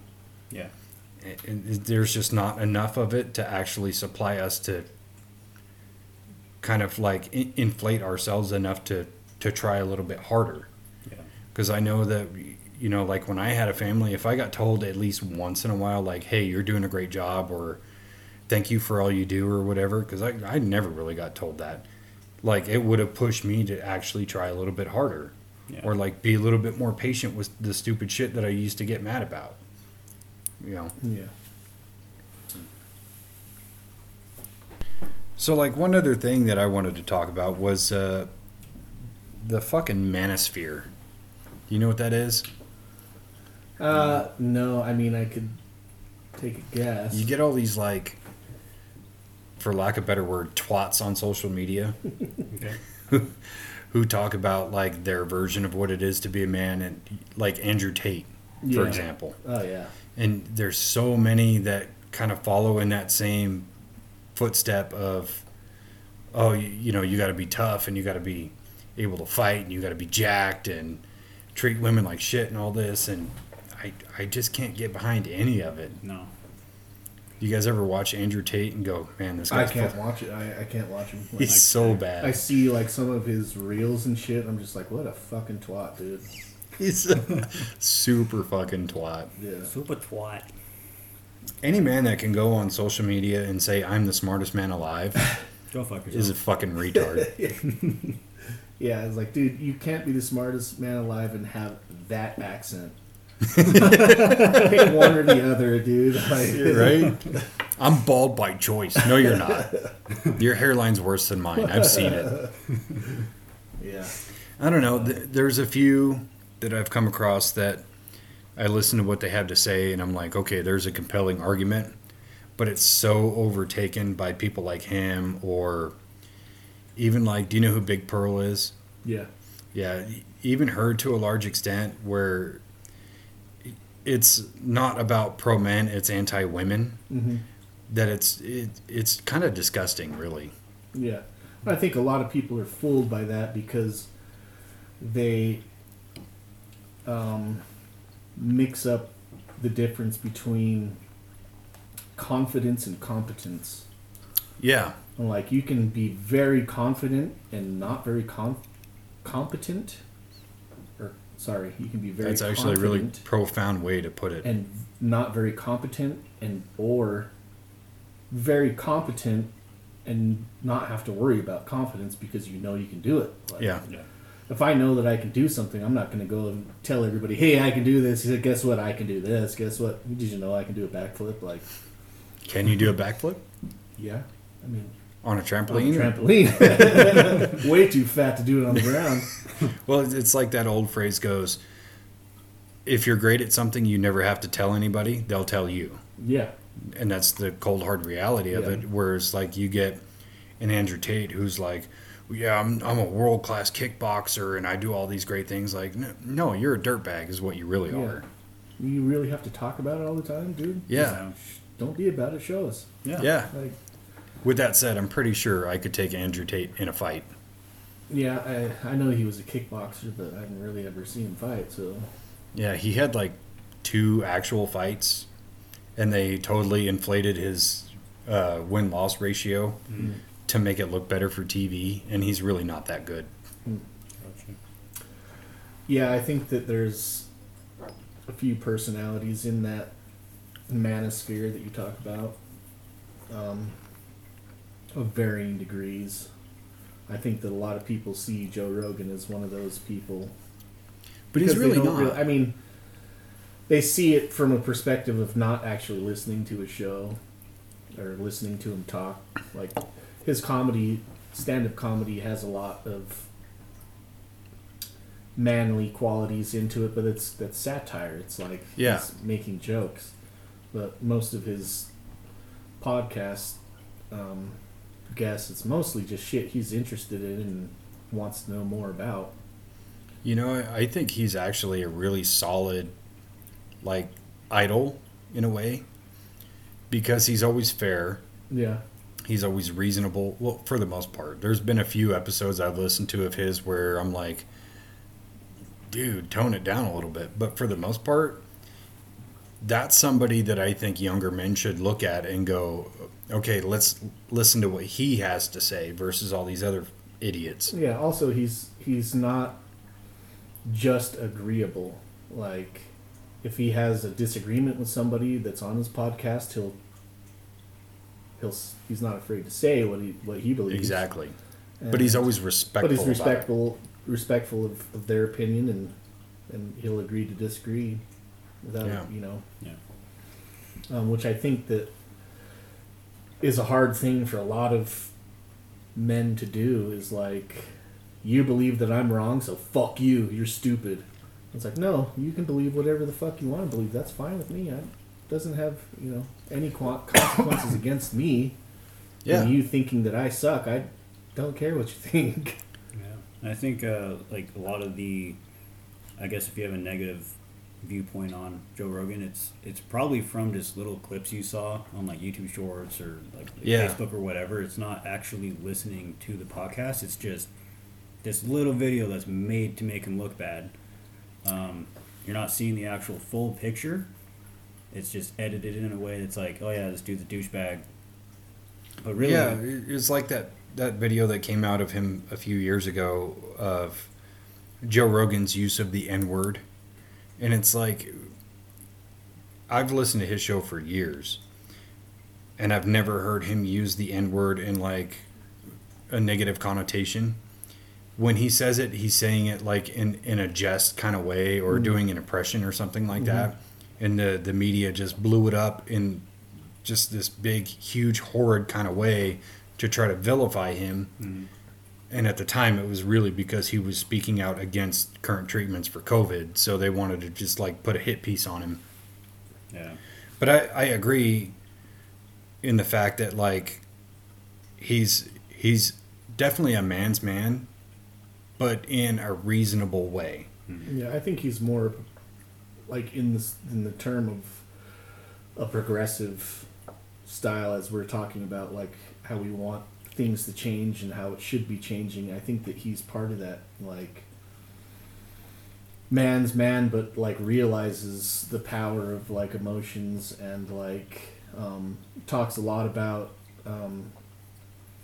in the realm of men's mental health, you have to take into consideration your hormones also, which is often overlooked in men. For sure.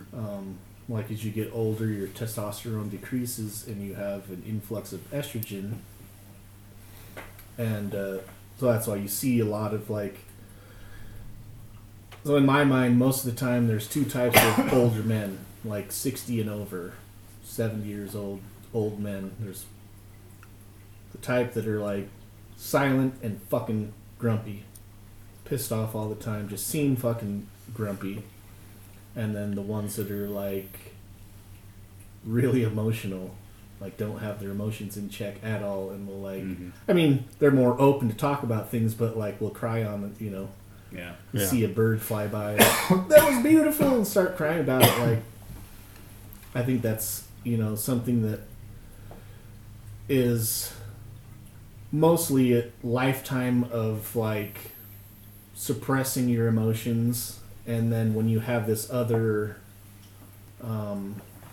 hormone going on in your body, it's just like you don't know how to react to it. So you either are going to be super emotional about it, or you're just going to push it down even farther and not say anything and be fucking grumpy all the time, pissed off all the time. You know? So that's actually an interesting point that I didn't really think about bringing up, is testosterone.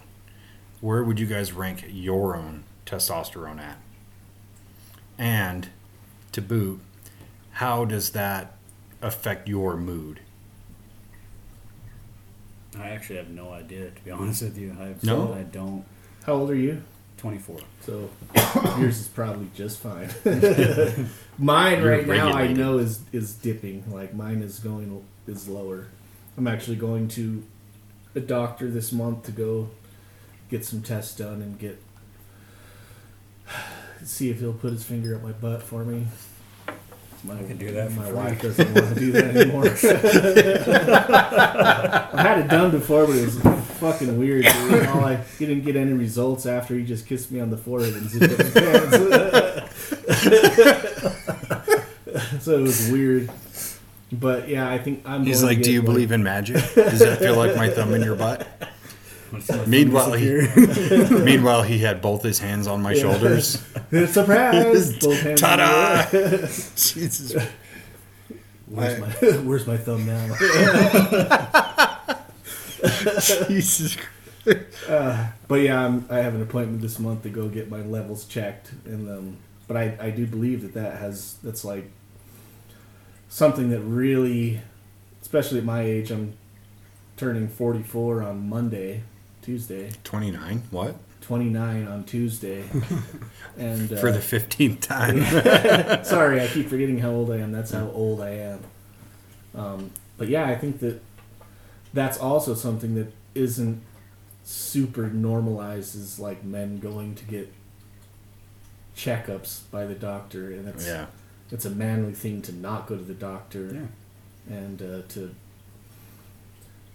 it's so sad that like most men rely on their wives to to take control of their health. To fucking Yeah. Google it for you. That's the truth, though. I mean, But even this doctor's appointment I'm going to, my wife had to set it up because I wasn't gonna fucking do it. no, I'm not signing up for this thing. I'm not doing Hell it. no, I don't want to tell the doctor to put his finger in my butt. But if you set it up, then I'll do it. I guess. I guess I'll go. I don't.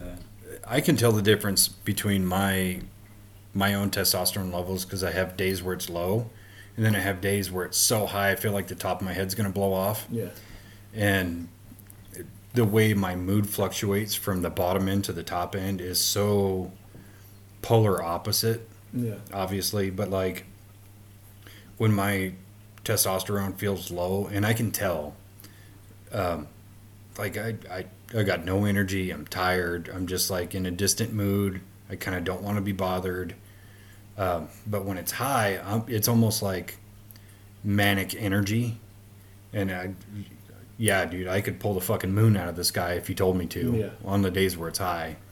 And I think that, like you said, it's a very overlooked thing because the way your hormones have to balance for you to be like emotionally equated is just not paid attention to enough. And with women, it's different. You know, obviously, you know, they get their monthly visit or whatever, so it's kind of a fluctuating scale for them. Well, they're also accustomed to going to a doctor once a year and getting things checked out and seeing. I mean, I always thought it was weird that my wife always went to the doctor, like, and my kids go to the doctor at least once a year to get a checkup and stuff, and I never did that as a kid. Like, Yeah. and so it's just so foreign to me.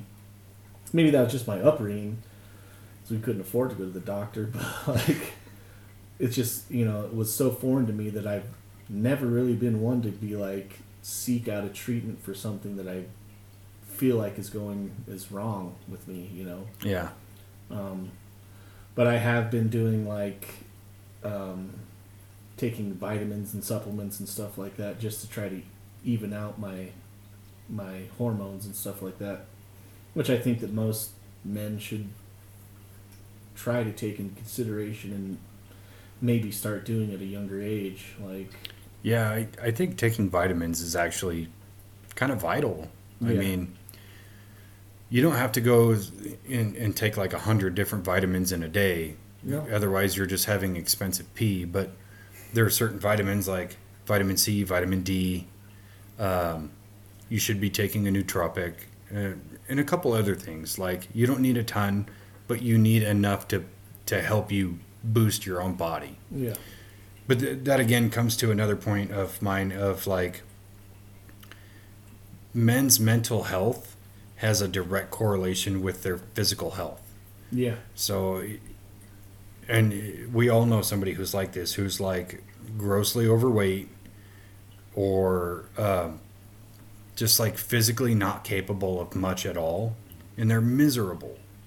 And it's like, you know, if you just did a few push-ups a day, you would feel better.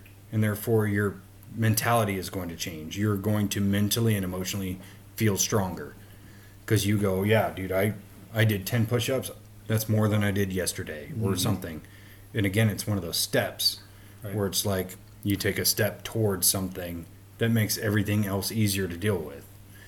And I also think that's kind of a factor for determining if a man's mental health is terrible, is if they don't take care of themselves at all. It kind of goes downhill, yeah. So here's a question is, what's a telltale sign for you guys to see in another man that tells you his mental health is not well?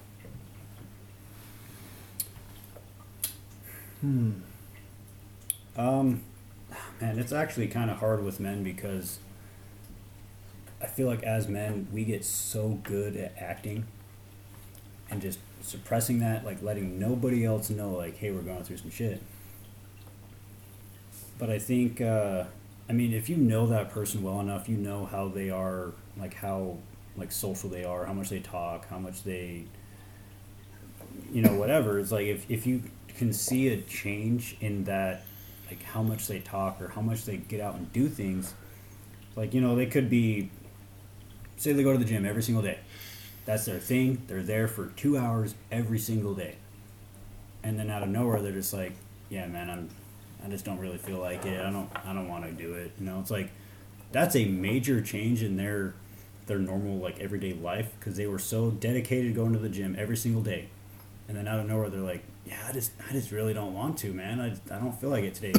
That to me would be like something's going on with you. Like, let's talk about it, you know. Yeah. Or if they're just not talking a whole lot, if they're just kind of being really quiet when normally they'd be, I guess, kind of the star of the show or whatever. They're just not talking much anymore. We're like, something's going on with you. What's going on? Yeah, I agree.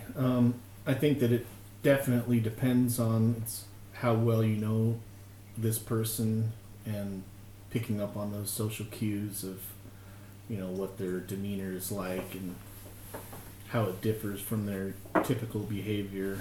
Because we see that, I mean, we work in a place that's dominantly males and sort of around a lot of men all the time.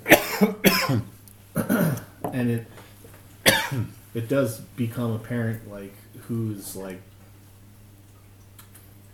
going through things. It's really easy to tell once you know a person. Sure. Have a set, like, you know, a set bar for who this person is, and also that they deviate from that in a major way. But how do you approach that without almost like Attacking them. Yeah. Yeah. And any way that you come at it is almost going to seem like an attack. Like, are you okay? The fuck are you talking about? Am I okay? Yeah. Like, you know, and that might be a typical male response because it has to do with anger and aggression. Like, Well, to me, I think that's the best way to go about it. yeah, Is just head on, and even if they're not willing to talk about it, you're going to provoke them in an emotional way, and then if they lash out at you, you kind of have to just grit and bear. You know, like if I go to you, Preston, and I'm like, hey man, I know you're not fucking well, and it's time for you to open up and talk to me, and you just get pissed and you start screaming at me, I'm going to let you have your moment, and then later you're going to come apologize, and you're going to be like, I feel like shit for that, I've had these things going on. Like, okay, cool, now we're on the same step. Yeah. Like, let's talk about it now. But I think there are some telltale signs of men who are just mentally not well. I think the number one telltale sign is belly fat. yeah, And because when you're holding on to cortisol, you hold on to belly fat, and that's where men get fat first, is in their gut, basically. And that could just be like their mental health's not great, so they drink a lot. So you're going to retain all that weight. Or it's because they've just become sedentary and they're not doing anything, and then they get chubby in the belly. And the other thing is poor oral hygiene. Like, every guy I know who's mentally and emotionally not well has fucking terrible oral hygiene. Almost everyone. I see you nodding your head. Yeah, no, it's... and I've tried to, like, wrap my mind around that, why that is, and I almost think it's part of, like, well, I'm not kissing anybody, why should I brush my teeth? No, you should still brush your fucking teeth. you should just brush your teeth because fucking your teeth are important. Yeah. Yeah, you only Correlate directly with your overall health. Yeah, I mean, makes perfect sense, right? Yeah. So here's another factor of, like, men's mental health that I don't think gets covered enough is how the legal system is basically stacked against men, no matter what. Absolutely. No matter if it's a custody case with your children, or if it's like as heinous as a rape allegation, or domestic abuse, domestic violence situations. Like, no matter what, you as a man are pretty much always the perpetrator, and you're never going to be given a fair shake in the court system. And I've kind of been a victim of that within like the realm of a custody case, where it was like, no matter how good of a parent I am or was at the time or whatever, I was never going to be granted custody of my kids. And so many men have to go through that, and then they get fucked on every end of the spectrum. You don't get custody of your kids. Now people are telling you when you can and cannot see your kids. And on top of that, you have to pay money and make it very difficult for you to live and exist in this world because you have to pay money as in terms of child support for your own children, when most of the time men are honestly the more capable parent than the mother. And I'll fight anybody on that one. Yeah, I mean, I can't relate in my own circumstance, but like my parents were divorced, and I don't know how much my dad fought to have custody of us, but like it was joint custody, but like we'd only go to his house like once a month for the weekend. But I think that was probably more of what he wanted anyways. Yeah. So, I mean, I don't know, it seems, for me, that was my perspective of how that all went down. But, like, from seeing it from that perspective, it makes more sense to me that, like, the women have more power because, I don't know, I would have rather been with my mom in our situation anyways. Just because her capability of showing love and caring for 6 kids on her own was like to me a higher threshold than my dad had capabilities of, like, but that was from my own personal experience. Yeah. You know, and I'm sure. But your 5 brothers may feel different. Yeah. What do you think? I definitely agree with you that men definitely have the kind of got the short end of the stick with a lot of things with that. I mean, you could be completely 50-50 in a marriage, you know, like you have your shit, she has her shit, but you get divorced, and a lot of the times you're losing your shit. Yep. I mean, like, you could have had more money invested in a house. In the divorce, she's probably going to get it, not you. Even though you had more monetary value in that home. And it doesn't matter if you prove it or not. Yeah, it doesn't fucking matter. It's hers. Yeah. The same thing with kids. We're probably not going to get custody. It's probably going to be her. I don't know. It's just, to me, it's bullshit that, like, something that I worked so hard for, just I guess assets, you know, like just different things that I've owned or whatever, that are completely owned by me, had no help from a spouse or whatever. They are entirely mine. Why should I lose that in a legal battle when she had no ownership of it anyway to begin with? But that's just how it is for men in general. You're going to lose a lot of shit. You're probably going to walk away a lot worse off than you start, like, than she will. For sure. In that situation. So, looking at all of that, this is a fucked up statistic. Let's hear it. But it's something that triggers my mind into thinking certain ways. Like, is it seen that men are more capable of providing all of these monetary things because that they're more driven to be successful? In the statistic that more women attempt suicide on a men to women ratio, but 3.7% of men are more die by suicide, so they're better at it. 4% higher of men than women succeed in committing suicide than women. Well, I'm gonna say some. That's a fucked up statistic, but I'm gonna say some controversial shit right here. They're just better at it. I may lose like 3 of my 7 listeners here, but attempting suicide is a cry for attention. Yeah. I'm sorry, there's no attempting. If you're going to do it, you can fucking do it. There's no like, oh, I took 13 aspirins and I laid in the bathtub. No, fuck that, dude. If you want to kill yourself, you can do it. You got a kitchen knife right there. You got a gun, whatever it is. I don't believe in the word attempted suicide. You kill yourself or you don't. There's just no like middle ground for me. I'm sorry.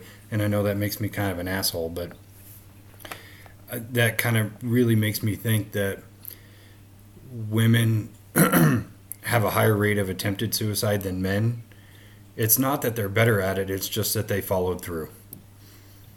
They just got it done because men just get shit done. That's what I was saying. Is like the courts see men as being able to get shit done. I mean, so look, it's a fair point. That was fucked up to say, but it's still funny. That's still a view, like, as fucked up as that is, that men are going to get something done, whereas, not just a cry for help, they need help and child support. Yeah, or I need the state to pay my bills because I'm suicidal, air quotes. It's just an attention thing. And I know it sounds super misogynistic, but women thrive on attention. Sure. Yeah. It's almost like a currency for women, is getting attention. Versus men, I think, have a different perspective. Like, we all want attention, right? We all want to be paid attention to. We all especially want attention from the opposite sex. But we as men tend to thrive more on accomplishments, which is why they actually get it done when it comes to suicide. I know that's fucked up. Yeah. That's why I was having a hard time, articulating that. No, I get it. Trust me. I think men tend to thrive more on their own accomplishments rather than trying to feed their own ego from other people, because it's, for the most part, just not going to happen, right? And that's why I always think it's easier for women to get over relationships than it is for men, because women are so capable of going out and finding another source or another man or somebody else to kind of feed that ego, versus men have to actually sit and deal with themselves, because there's not a waiting line. When you get out of a relationship, there's not like 25 women over there just like, oh my God, I've been waiting my fucking turn. It just doesn't happen. Versus with women, it does. Yeah. There's always other men in the wings or whatever. But men actually have to deal with their problems, and they have to learn how to heal and grow and become a better version of themselves on their own. Or they choose suicide, in which case they still get that done too. Yeah. Sad. Sad. Yeah. Yeah, and again, I'm not trying to make like a diatribe against women. I'm really not. But the reality is, I think life is genuinely harder for men than it is for women. Yeah. And it's hard for me to actually say that out loud, because I've never been a woman. I don't know what they're going through. But I know there's a lot more resource for women than there is for men. Again, the court system is pretty much always in your favor. There's always other partners, waiting in the wings. There's always a support system with other women or co-workers, or even, new men to come in and feed your ego or support you in some way. Like, you have all those things, but men feel isolated. And no matter what you're going through, whether it's like, oh fuck, I got a flat tire, or I'm going through a divorce, or somebody close to me died, or whatever, you still feel like you're on your own island and you have to deal with the shit on your own. Yeah. I think that's where the hardest thing to do is try to let yourself be vulnerable. Like, my dad just passed away 2 years ago now. And I was having a hard time, like, expressing how I was feeling, and especially, I mean, my family, you know, trying to let them know how I was feeling when I was okay. You know, I was not like I mean, I'm aware that people die, and you know, sometimes people just die, and that's how it is, and sometimes everybody's gonna die. And I mean, not me. I'm the Highlander. Yeah. There can be only one. Except for Dave. But like, it is tough, and it is a weird thing to go through as a man and try to like hold yourself together. But the hardest part was realizing that you don't have to do that. Like, you can break down, and you can be vulnerable, and you can express your emotions and be sad and cry, and you know, whatever it is that you need to do, and that's totally fine. And that was the hardest thing, was like, they didn't care if I did it or not. They just wanted to know that, you know, I was okay. Like, are you going to be okay? Is it you need anything? And that was the hardest part, was opening up and saying, I'm going to be okay, I just need some time. Yeah. But you know, I think that's the first step, is opening yourself up, to be vulnerable, and to show weakness as it's perceived, I guess, in the face of the people that look up to you for strength. Well, and yeah, that's definitely a difficult thing. And I think especially for me, where I have two sons, I have two boys, and they have that same perception of me, but I've done the best I can to try to break that mold and be like, you don't have to be tough all the time. You don't have to just like bury your shit down and pretend everything's okay, because it's not always okay. Yeah. It's just, that's not reality. And you don't have to like create a persona of, you know, I'm the fucking Duke, you know, of like, nothing bothers me. Like, no, it's okay to talk about it. It's okay to talk to me about it. It's okay for you to talk to your mom about it, or whomever. And if anybody is not willing to accept the fact that you're reaching out for help, or not willing to accept your vulnerability, fuck that person. Yeah. That's not somebody who's in your corner. And that's has to be normalized also, is to be like, fuck that person. Like, that's okay for you to say, you know what, I don't fuck with that person because fuck that person. You know what I mean? You know, that's been a hard lesson for me this past like 6-8 months, is learning to be able to emotionally tell other people to fuck off. Yeah. Like, you're not adding value to my life. It's no benefit for you and I to be friends, or try to talk or force a relationship. Like, you're a downer, or you're negative, or you're just a shitty person. Like, I don't want you within my realm. Yeah, life's too short to have those kind of people in your life. You need people that help bring you up, help you out when you're down, help you accomplish goals, get further in life. It's okay to cut somebody out of your life that's keeping you down all the time, whether that be friends, For sure. family, a significant other, whatever. There's no room for that. No. Why? Like, life is too short to just be held down by the people surrounding you all the time. Cut them out. I agree. And it's extremely hard. It is. I've had to cut, family out of my life and other friends and stuff like that, and it's never easy. Each situation is, difficult, but at the end of the day, I come out a lot better than I would be if I had them in my life dragging me down. Yeah, and I've become incredibly skilled at disassociating from people. It's kind of scary.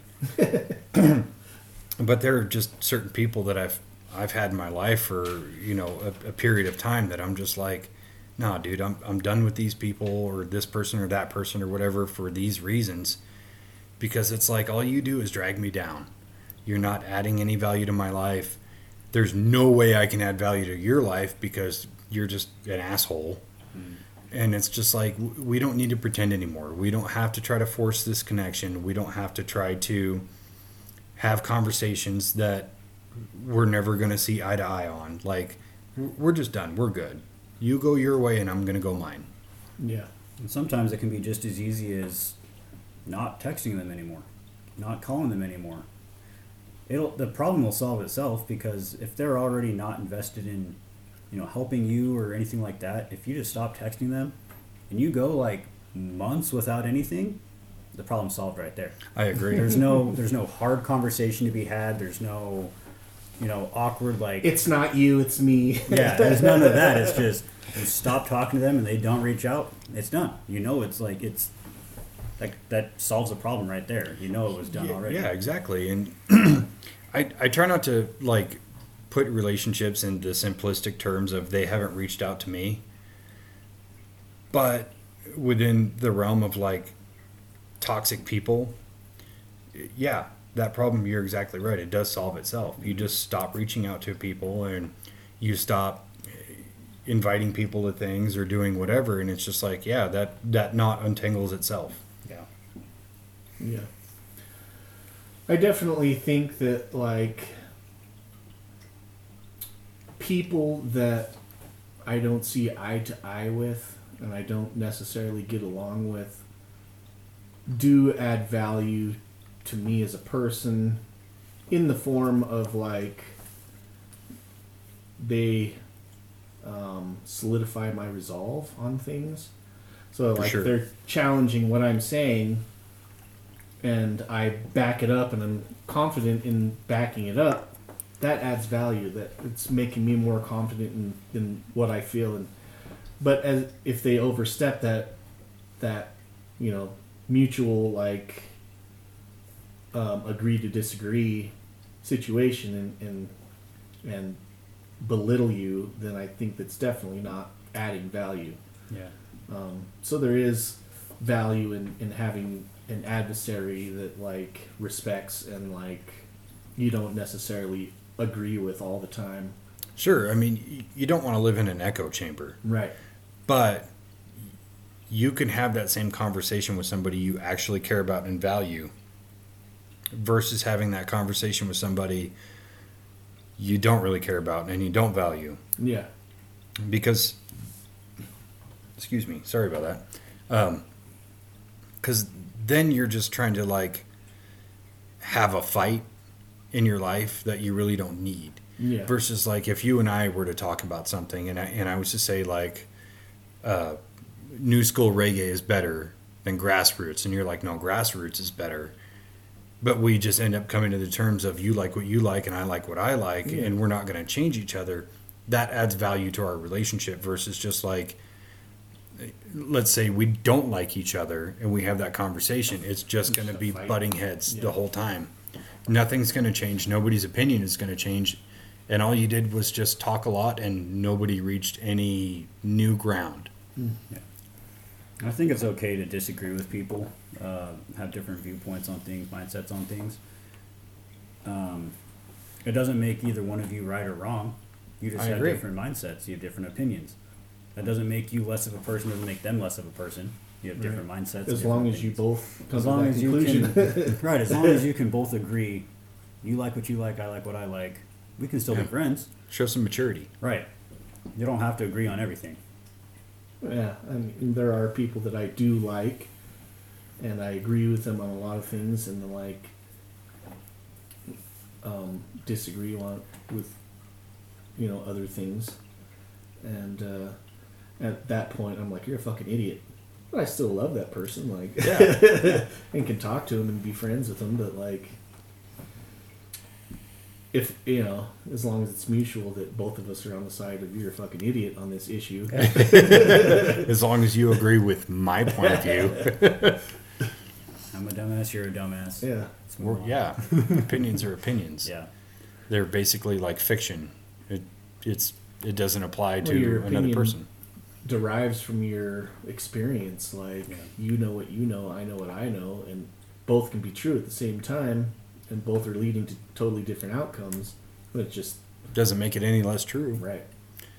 So here's one more topic of conversation on men's mental health that I think really needs to be touched on is fathers and the way not only your dad was growing up or how you view him now, but also your relationship with your dad, I think plays a huge factor in men's mental health. Would you agree? Yeah. Absolutely, yeah. Because, like, I adore my dad. I think he's the best. But I also know that he's kind of sad in his state of life. Like, just, where he's at. He doesn't go out and do a whole lot. He doesn't, like, have a bunch of friends or anything like that. And that, that kind of makes me sad of, like, how do I help him? But at the same time, it's kind of like a weird conundrum of, like, what does he need to feel better in life? Because I think your roles reverse as time goes on, where you kind of have to parent your own parent in a way. But I think the way we view our fathers growing up helps us adjust to be the men that we are. You think so? Yeah. For sure. At the same time, though, so my dad, he's never been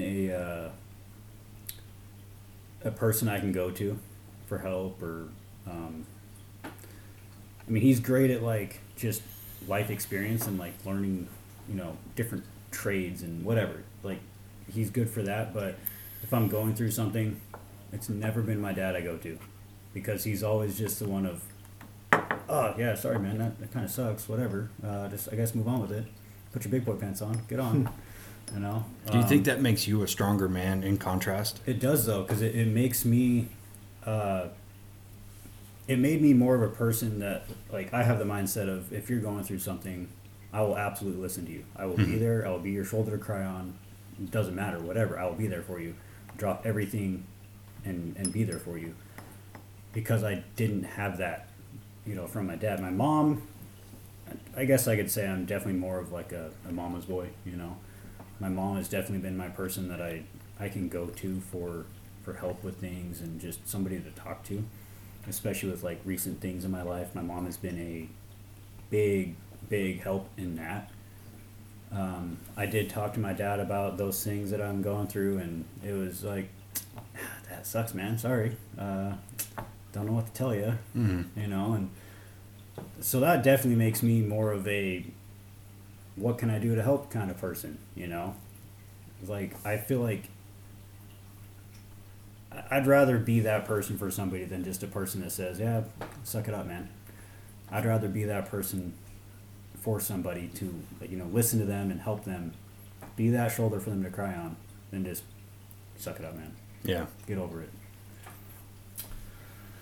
Yeah, I was definitely...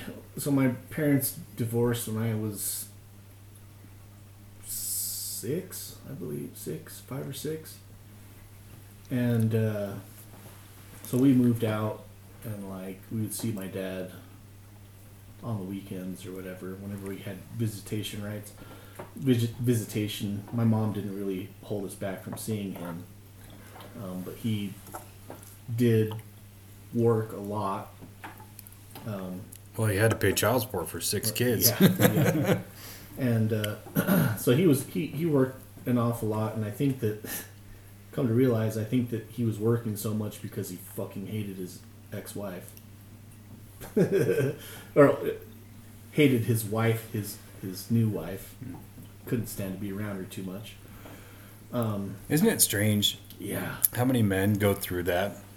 Yeah. And, like, I remember my aunt, my dad's oldest sister, was bragging one day about how her husband works like 13 or 14 hours a day, and it's like, I get it, you're a cunt. I wouldn't want to be around you either. Yeah. So, I mean, when we did spend time with him, he was fully engaged with us, like, tried to teach us. We'd go hunting and fishing and, go shoot guns. Like, every time we were with him, we'd go shooting or, rabbit hunting or go deer hunting, bear hunting, whatever it was. So we got that from him, but then my mom remarried another man who was also a super great father figure. He didn't actually end up ever having any biological kids of his own, but raised us 6 boys, and then another generation, just all my cousins and like second cousins would constantly coming through our house and living with my mom and those guys. And so he raised probably 50 or 60 kids, just like, you know. You damn Polynesians. Yeah. There's a lot of us. So he was able to be a father figure for a lot of these kids, and a lot of their parents were going through divorces, and so like my aunts or my cousins were going through divorces, so they'd come and stay with my mom for 6 months, a year, 2 years, whatever. And you know, my stepdad is there, and he would help raise the kids, be the father figure that they, you know, needed at that time. So I was fortunate enough to have men in my life that showed me 2 different perspectives. My dad was he was almost more emotional. Like, he was, you know, he would show his vulnerability and like tell us how his mistakes and like how he regretted things in his life, and you know, he was very open with stuff like that. And then my stepdad was, you know, the father, the coach, the, you know, person that you could rely on to give you good advice on whatever it was, and also was like a big dreamer, but like was always somebody else's dream that he was pushing, and was very supportive of anything that you had going on. That was like, he was there to support for sure. And so I was really fortunate to have 2 sides of the coin, like both the emotional and just the like man side. But I definitely think that both of their perspectives shaped the way that I father my own kids. Yeah. And I try to blend the 2, you know, trying to be a real person and show them that I'm a real person, and let them know that like emotions are something that everybody experiences and everybody goes through, and but at the same time, you're the one that has to take responsibility. How you react to those emotions is up to you. You can either dwell on it and stagnate, or you can work towards moving past it, and that's the key. You have to try to work towards moving past whatever it is you're going through. Yeah. And like I said, like my dad's awesome, and he does blend a lot of those things together. I just wish he was more like willing to put effort into himself rather than just try to push everybody else's dreams or everybody else's like narratives or things they want, because he's very much like that. It's support everybody else but neglect yourself. And the whole reason I asked that is really because I wanted to show the contrast, and that's the contrast that I have with him. Is like, I see kind of how downtrodden he is with life, because obviously he's getting older and things are changing and whatever. But I look at him and I go, I can't resign myself to that, because I want more out of this life than just, I want to go to work and then I want to come home and watch TV. I want better for myself. But I also think it's a very understated thing that the number one only man in every man's life that wants to see you do better than them is your own father.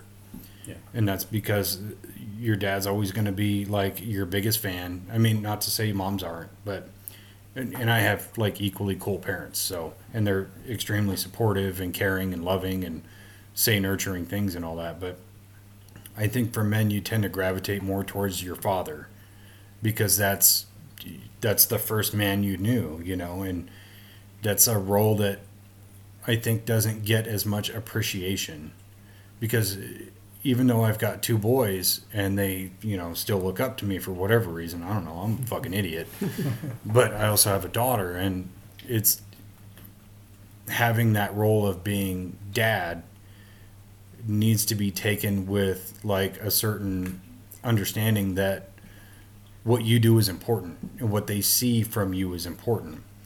And so they need to see that masculinity and you being strong and tough and capable, but they also need to see that you're able to have emotions and you're able to process those and you're able to deal with them and not just get mad and yell all the time, which admittedly I yell at my kid all the time because she's kind of an asshole. But most of the time when I yell at my kids, so I yell at my kids like every day, but most of the time it's like I'm just joking and they know that.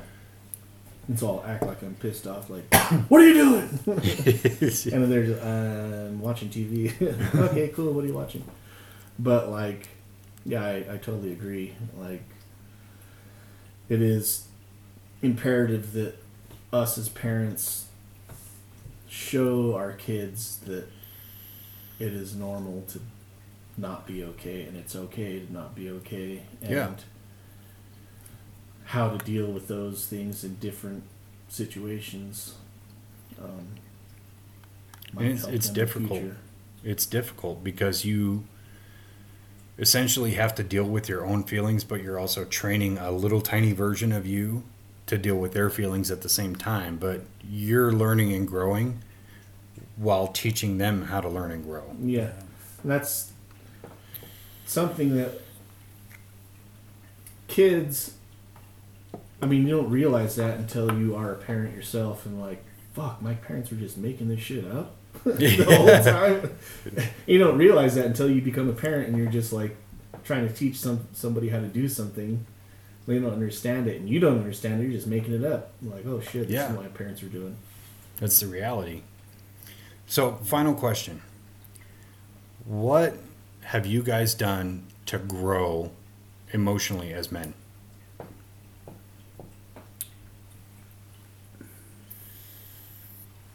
I think setting goals has really helped me.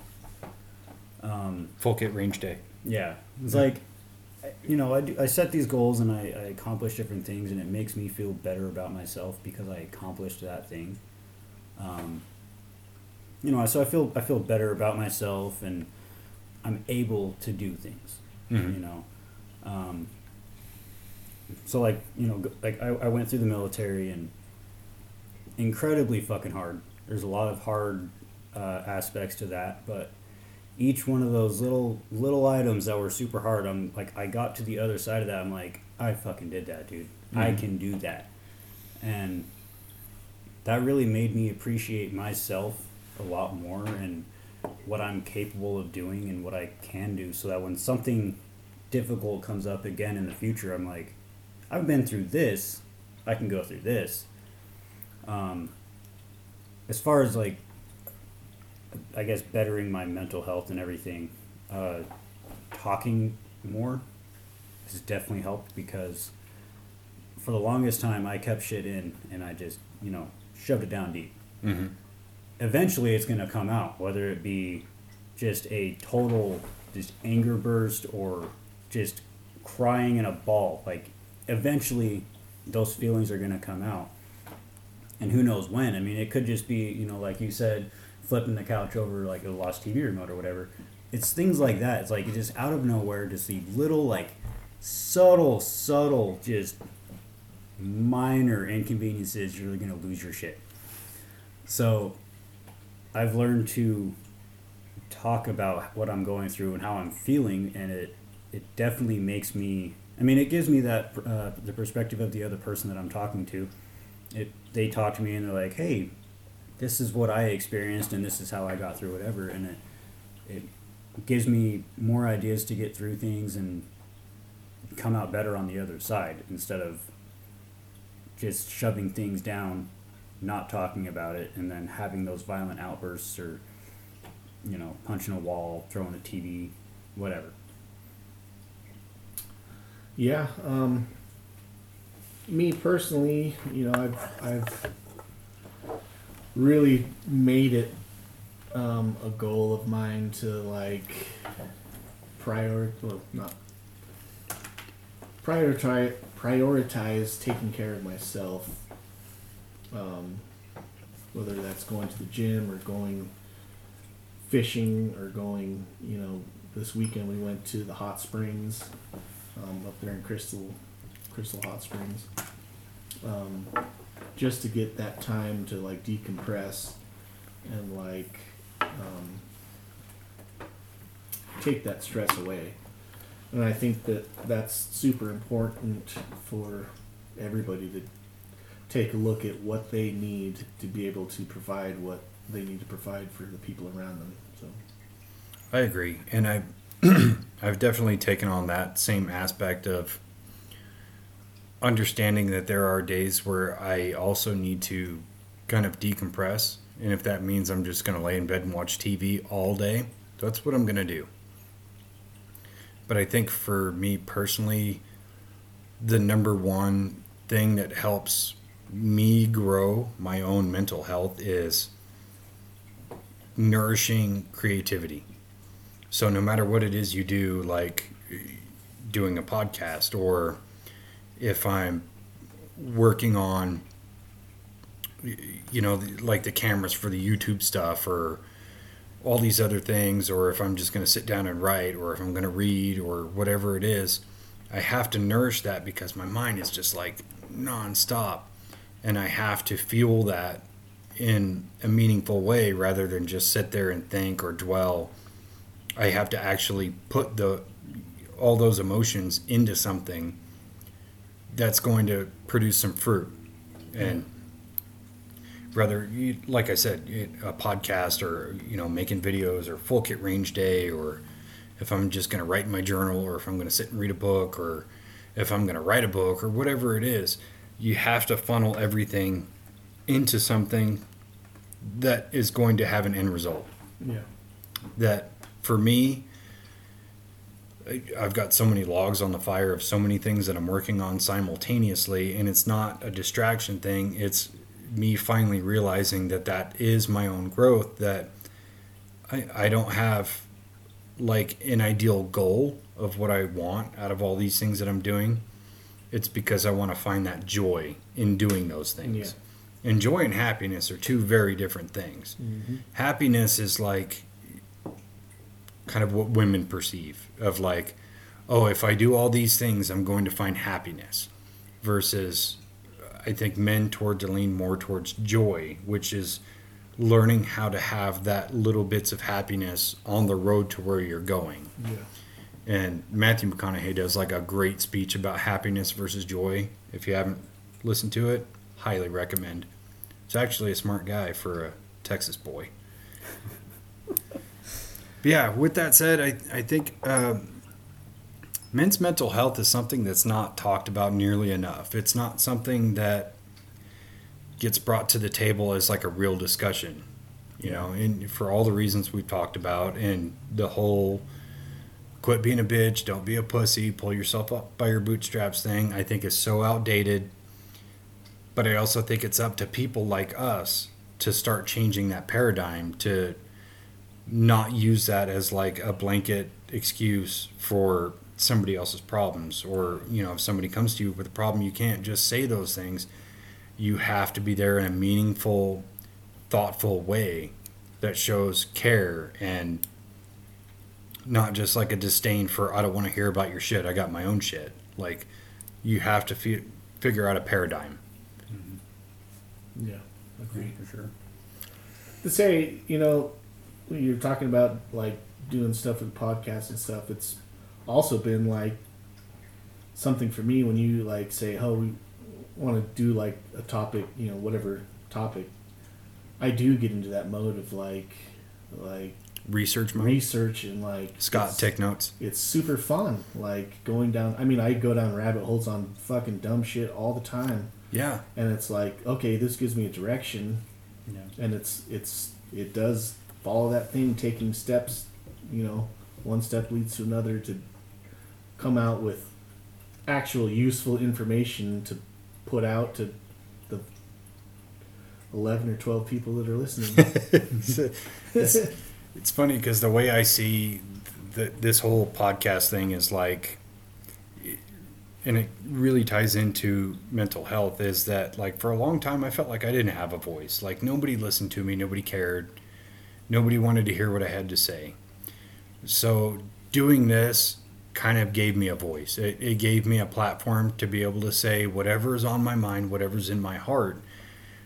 But that allows me to give that platform to you guys too, because if it wasn't for like you guys and all the other people who have been on it, like there wouldn't be anything. I can't sit here and talk into a mic for 2.5 or 3 hours and it be entertaining. I'm just not that funny.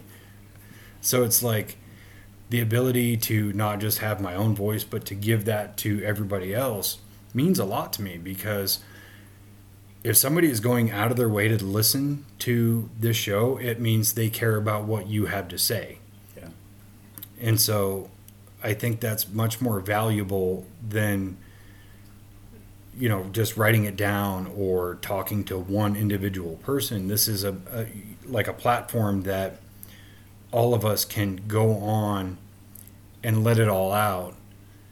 And then you understand, like, okay, there is people who care what I have to say because they're listening. And I can show the numbers of how many people are listening and what topics are popular, or you know, what people on the show are popular and that sort of thing. Yeah. Yeah. Also, it's like an audible journal almost. Whereas, like, maybe a year from now, you come back and do another podcast on mental health, men's mental health, and you have a totally different stream of thought about it. And, you know, you can listen back to this and say, I was such a dumbass. This is, you know, what I think now. Yeah. But, yeah, I mean. And like every episode is going to have a sequel or two. Yeah. And part of that is getting very different accounts.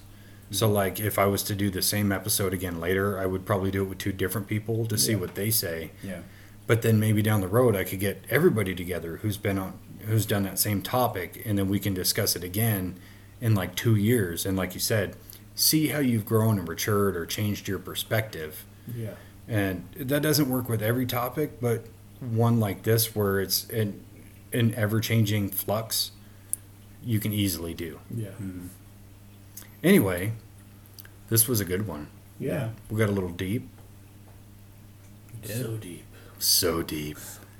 Preston's first one. Yeah. It's so much fun. It's only, you know, you got to go deep on his first try.